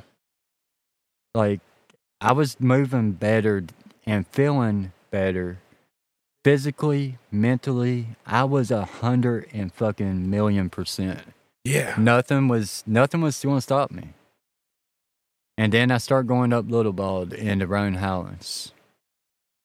My right prosthetic breaks in half in the foot plate. Crap. So that's my bad side. That's the side I have a hell of a time walking if it breaks. But I had to get down to the road. So I made it, basically, it took me forever to get up Little Hump and Hump, but I made it up them. Then I camped just into the wood line, and then I walked down to 19E the next morning. When I got to 19E, Fresh Ground, the Leapfrog Cafe, he had been following me and my group ever since Fontana. Such an amazing dude. Fresh Ground, shout out. Yeah, man. And he'll be starting up his 2024 season very soon. Yeah.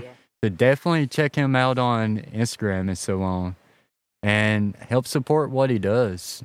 He's a Leapfrog Cafe on Instagram and Facebook. Nice. So, I owe this man and the hiking community so much. What'd they do? And all of these people, all y'all, all the community is the whole reason I'm like I am now with this company. We'll get into that in a second. But basically, the kind of prosthetics that he told me I needed was something way out of my price range. Who told you this? Your person at the company? Yeah. Okay. And insurance, he was trying to get me in them. That was these. Okay. But a little bit different version, but made by the same people. But insurance wouldn't cover it. He tried it every way he could think of. Insurance denied it every single time. So this whole time, I've been needing a better set of prosthetics that can actually hold up to what I do. And a spare pair to where I don't have to be crawling around or in a wheelchair for however long when my prosthetics break. Because they just make them like one at a time, right?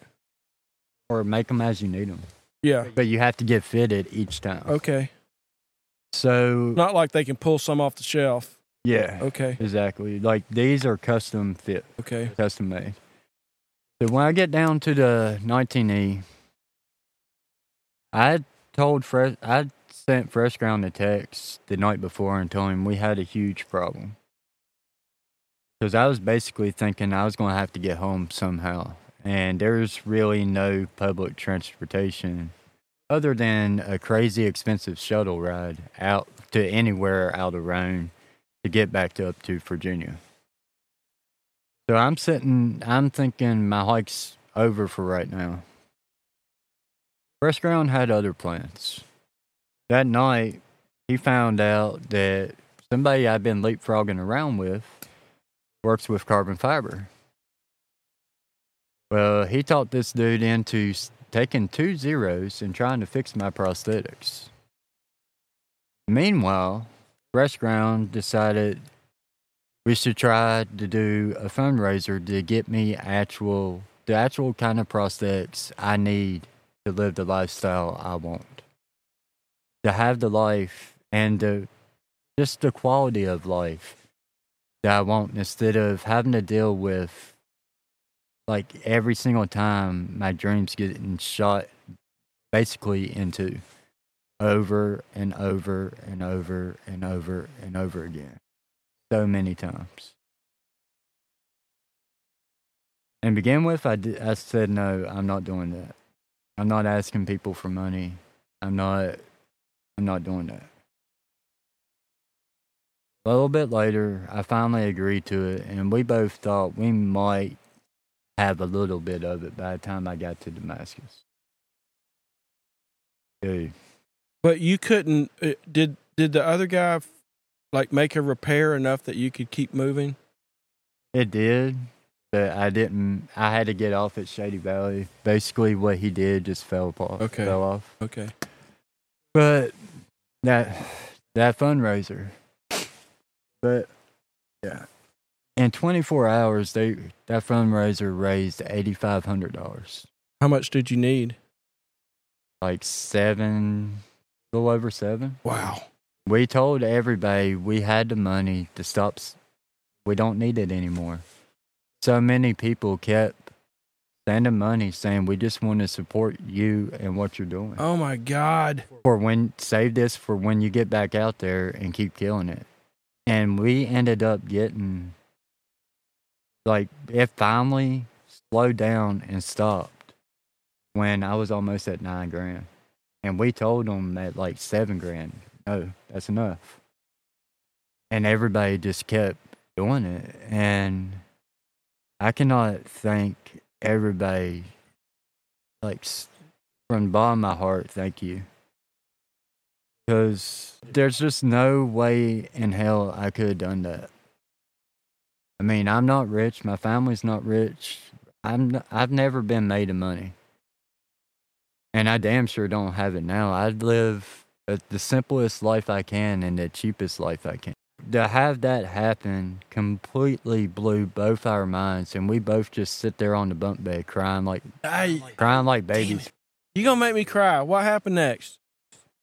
And then basically we got them what we thought fixed, but I made it to Boots Off, and then about 20 miles past it, Boots Off Hostel in Hampton. So I made it about 60 miles. And the repair he did just basically fell off. It didn't like set or cure long enough, I guess. But my buddy Lone Wolf picked me up, took me back home. I went to the prosthetic place and said, here. A couple months later, I have a test set of the current style prosthetics I have now. They was made out of just like a hard plastic, just to make sure they got the size. So did you just walk in and say, here, I got the money, damn it, make me some good shit? Basically. And that was such a good feeling. But yeah, that happened, and I got these. Not these exact ones, the ones I had before this.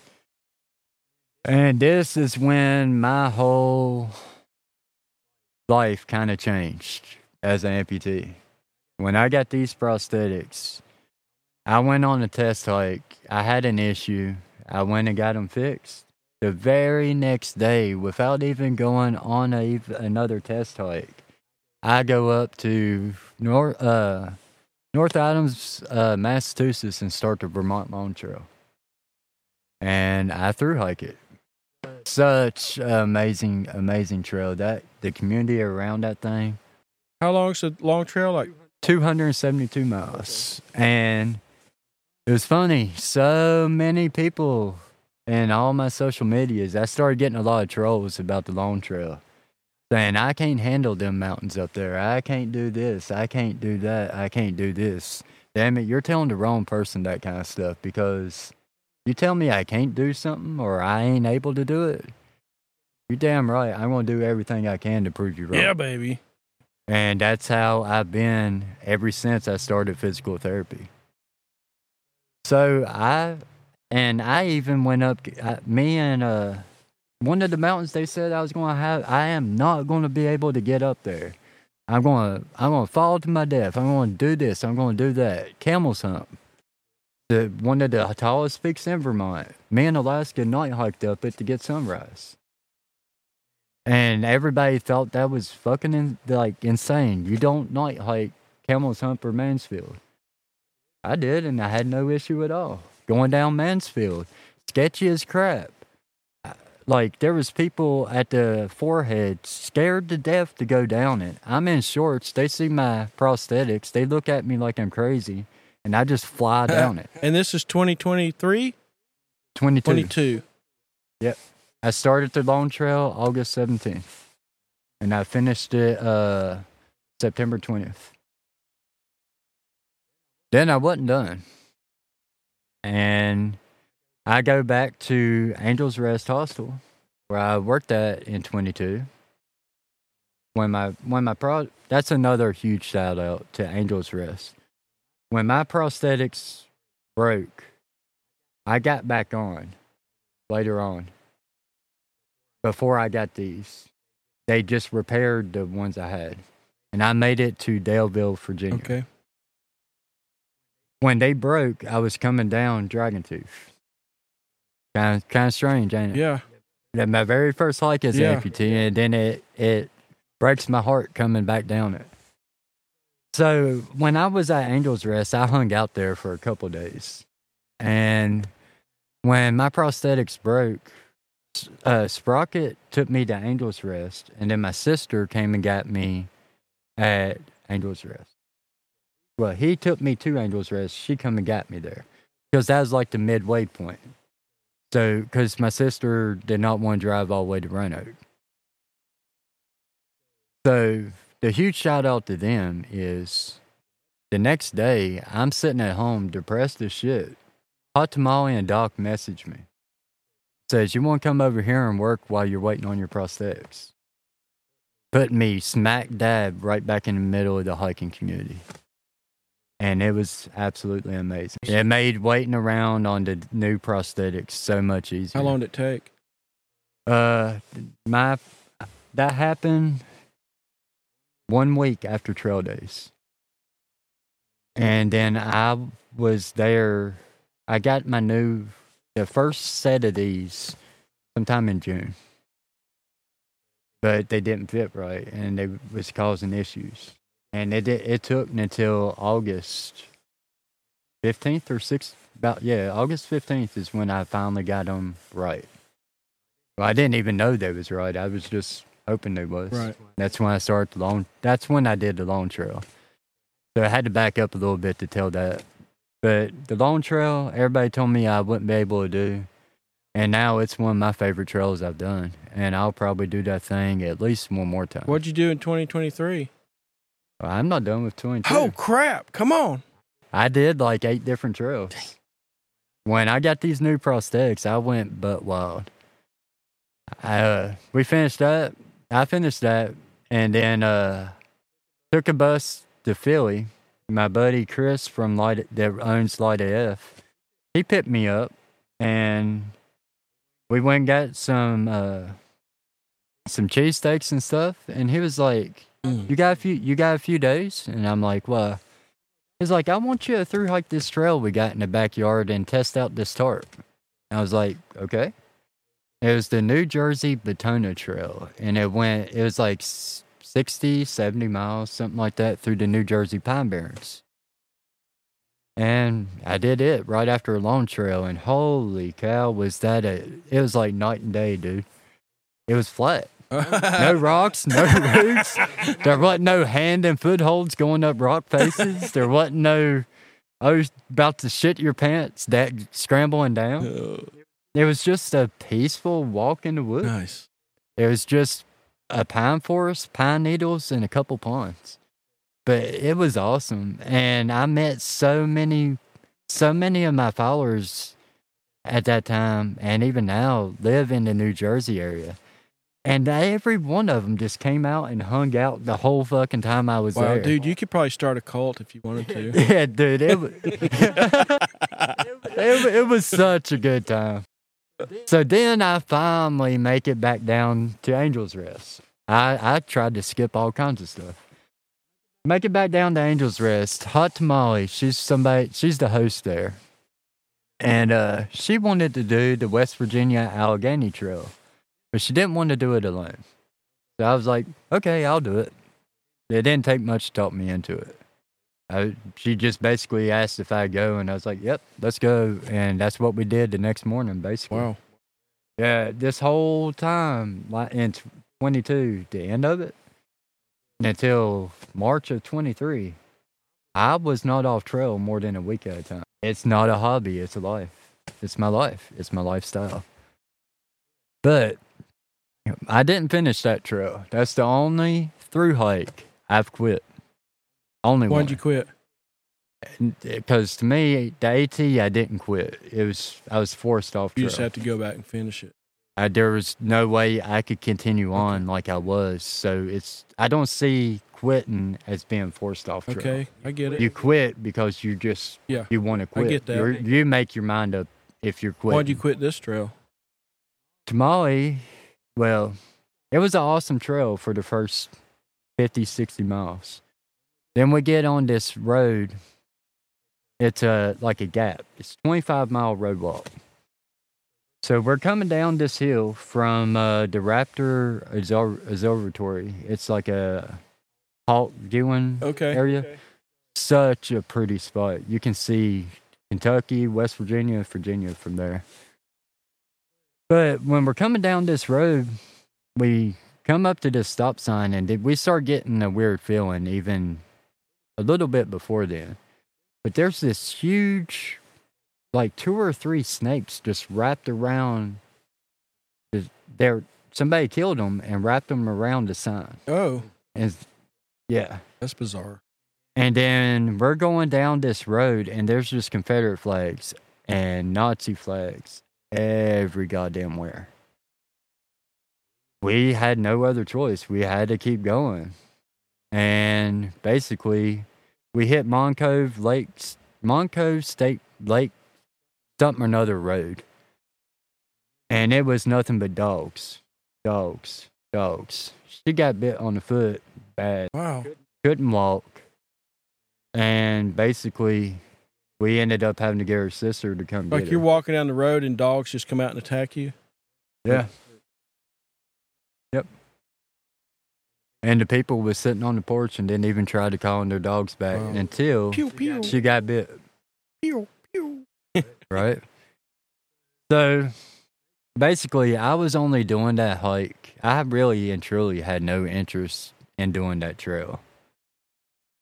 Because I didn't know nothing about it. I just was over there just to do it with her, whether we finished or not. It was just to hang out, basically, in my mind. But there was one trail I really wanted to do. And that's exactly what I did about 4 or 5 days after we got back to Angel's Rest. Molly couldn't hike for a long while, so I just gave up with the Allegheny Trail. And Jennifer Fur Davis in 2022 came up, her and a couple other people came up with the Appalachian High Route, which there's 52 6,000 footers in North Carolina. This route gives you access to all of them, meaning you go right over the top of them, or you're within 3 to 4 miles of all of them, but about 4. Guess what time of year I did this? Winter.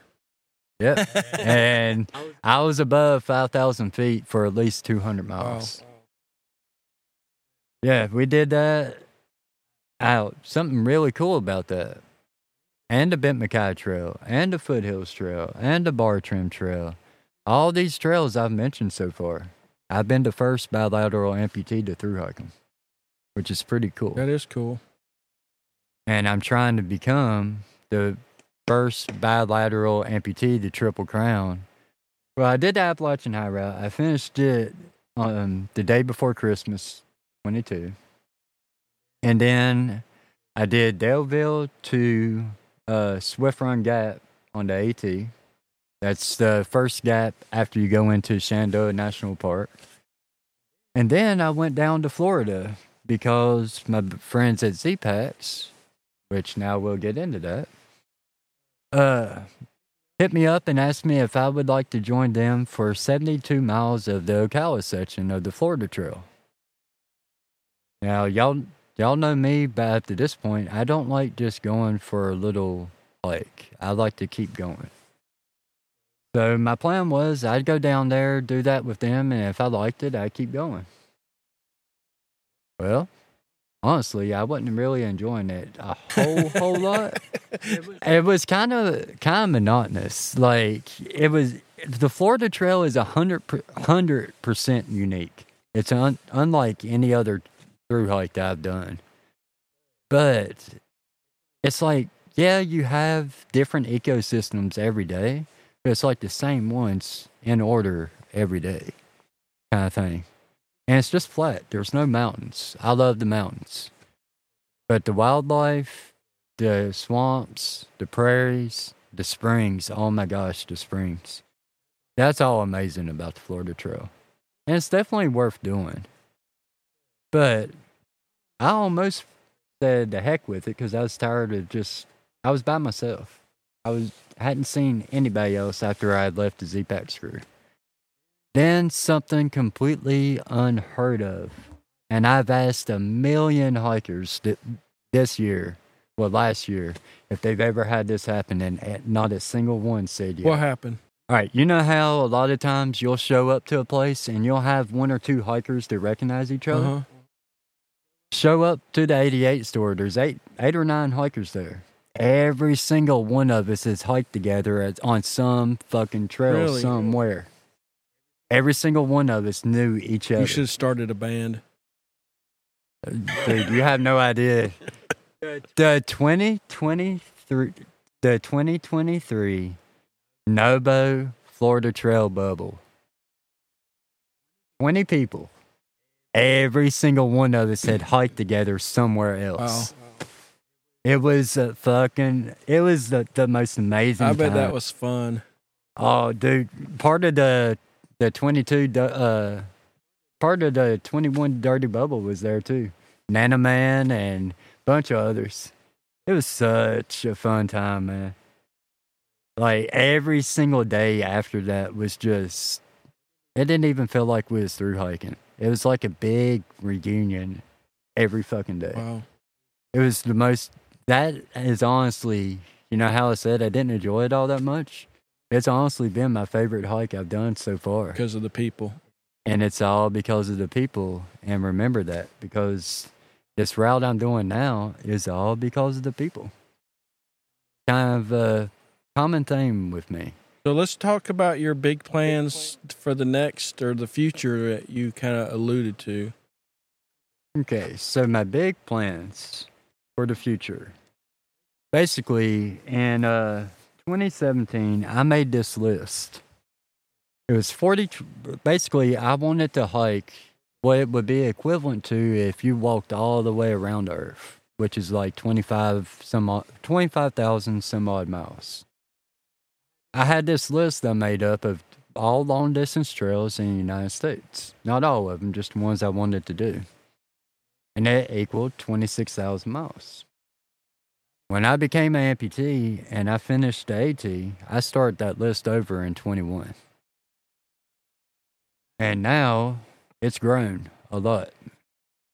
Now it's 40 long distance trails. I've done 11 of them so far. all 11 National Scenic Trails. I've completed one, but it can't count towards my goal because most of it was in 2020 and they won't recognize it. For me to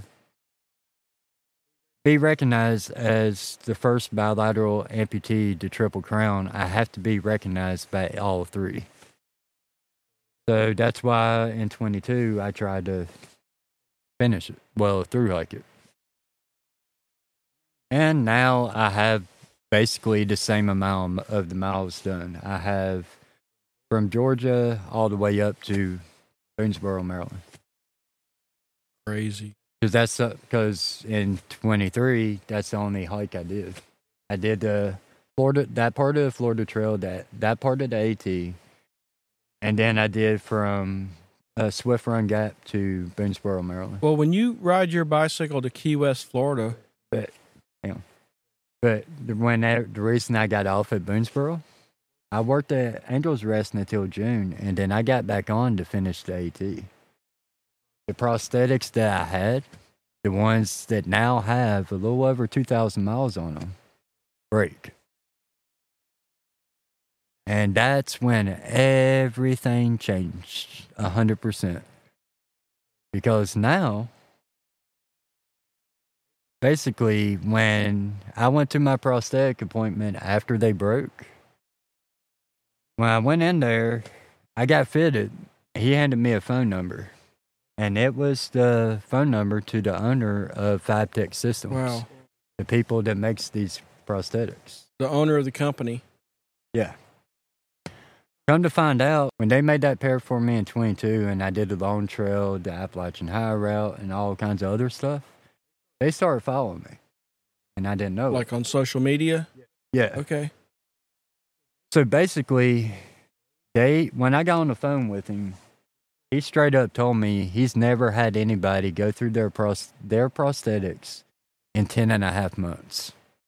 I hiked a little over 2,000 miles in 10 and a half. You mean months. like break a pair? Yeah. Like they've never had a pair wear out. Okay. Not like that quick. And then he was like, but I get it. We've been following you and we know exactly what you need. And that's been it. Basically, now I have spare prosthetics. I have brand new prosthetics. I have foot plates, 2 of them for each foot. So think about it. Them first pair of prosthetics they broke. They got at least 2,000 miles on them. So if the pair I have on now, they just been on bike packing, I don't think that hurts them all really any. Then I have a spare set. That's 4,000. What breaks every time is the foot plate. 6,000, 8,000. That's 8,000 miles of prosthetic. So you've gone from a 1 or 0 or a 1 on that scale of priority. I'm as high as you. I'm technically considered like an athlete, or they put me right up there with like Olympic athletes, basically, and fitness ability kind of wise. Dude, this is a crazy story. And it's all because I said, hell no, I'm going to. And I pushed myself to the limit for 2.5 years. Just trying like hell to even remotely get close to how I was. It took me 19, 20, 21, 22. Took me 4 years to even remotely get close to going an average pace of a normal person. Like most section hikers or most people when they start out, they do like 8 miles a day, 8 to 10. Yeah. For 3 years, I couldn't even do that. And now my biggest day ever was when I did a Swift Run Gap to Boonesboro, Maryland. My second day, I do 26 and a half, something like that. I went from Thornton Gap to the shelter outside the park. This is a crazy story. Let's wind it down with this. I have 2 more questions. 1, what is your hope for yourself for the future? My hope for myself for the future. Try get my story out there to every single person out there that could benefit from it. Okay, and there's a lot. Yep. And to complete my dream, which in all total is about 47,000 miles of bike packing and through hiking. 40 different long-distance trails, all 11 national scenic in the U.S. and the Tia Aurora and the Great Divide, and the Hexa Trek across France. That's the only 3 that's out of the U.S. How many miles have you hiked thus far, do you know? Hiked a little over 4,000 as an amputee. But hiking and bike packing, I hit my 6,000 mile mark 2 days ago. God, it's crazy. That's all human powered, through hiking or bike packing only. No day hikes, no walks, nothing like that counted. Wow. That's just all miles towards my list. Okay, second question. What advice do you have for aspiring hikers or adventurers or people who have either physical or just mental limitations or fears about going out and getting stuff done? Well, it would be a little bit different for both. Because just inspiring hikers, just don't think about it too much. Just go. You'll learn everything you need to know while you're out there. Like, know your gear, know how to use it. But everything else, don't worry about. You'll figure it out, and it's just know one thing, though. When you finish, you're not going to be the same person as you was when you stepped off. You're going to be a lot of times, a whole lot better version of yourself. Now, people that just have some kind of disability or that limits your life in any way, make small goals. Small goals equal big goals. And don't be scared to push yourself. If somebody tells you can't do something, don't listen to them. Burn the wheelchair. Trust me, I'm living proof. You can do whatever the hell you want to do. Dude, it's just this story is just crazy and inspiring, and the determination is just off the charts. I think my hope for this podcast for the future is that as many people as possible will hear it and be inspired to,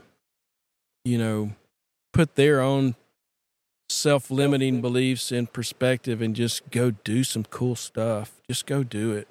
Yeah, man. In the winter. In the worst possible way. Now, I don't recommend it in the winter unless you really, really, really know what you're doing.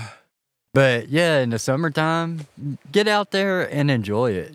And then after you get a little bit of experience, dabble into the cold weather. Okay. Definitely don't start bike packing your first trip in the wintertime. Let's shut this thing down and go stoke the campfire and cook some food. Sounds good. All right, man. Thanks for being on here, bro. Yeah, man. Thanks for having me. It's been an awesome chat. Mischief on the trail. Check him out on all the social medias. Yeah, on all of them. Thank you. Yeah, thanks, y'all. Thanks for joining us today on the Hiker Trash Podcast. If you'd like to support this project, you can go buy a coffee table book or a fine art print. You can do it at our website, localexposuremagazine.com. You can show some love to Scott Lowe. He provided the music for today's episode. You can find him on Instagram at Scott Lowe Songs. Hey, if you enjoy this, tell someone. Send them a text, make a post, talk about it. And stay tuned for the next episode. Thank you.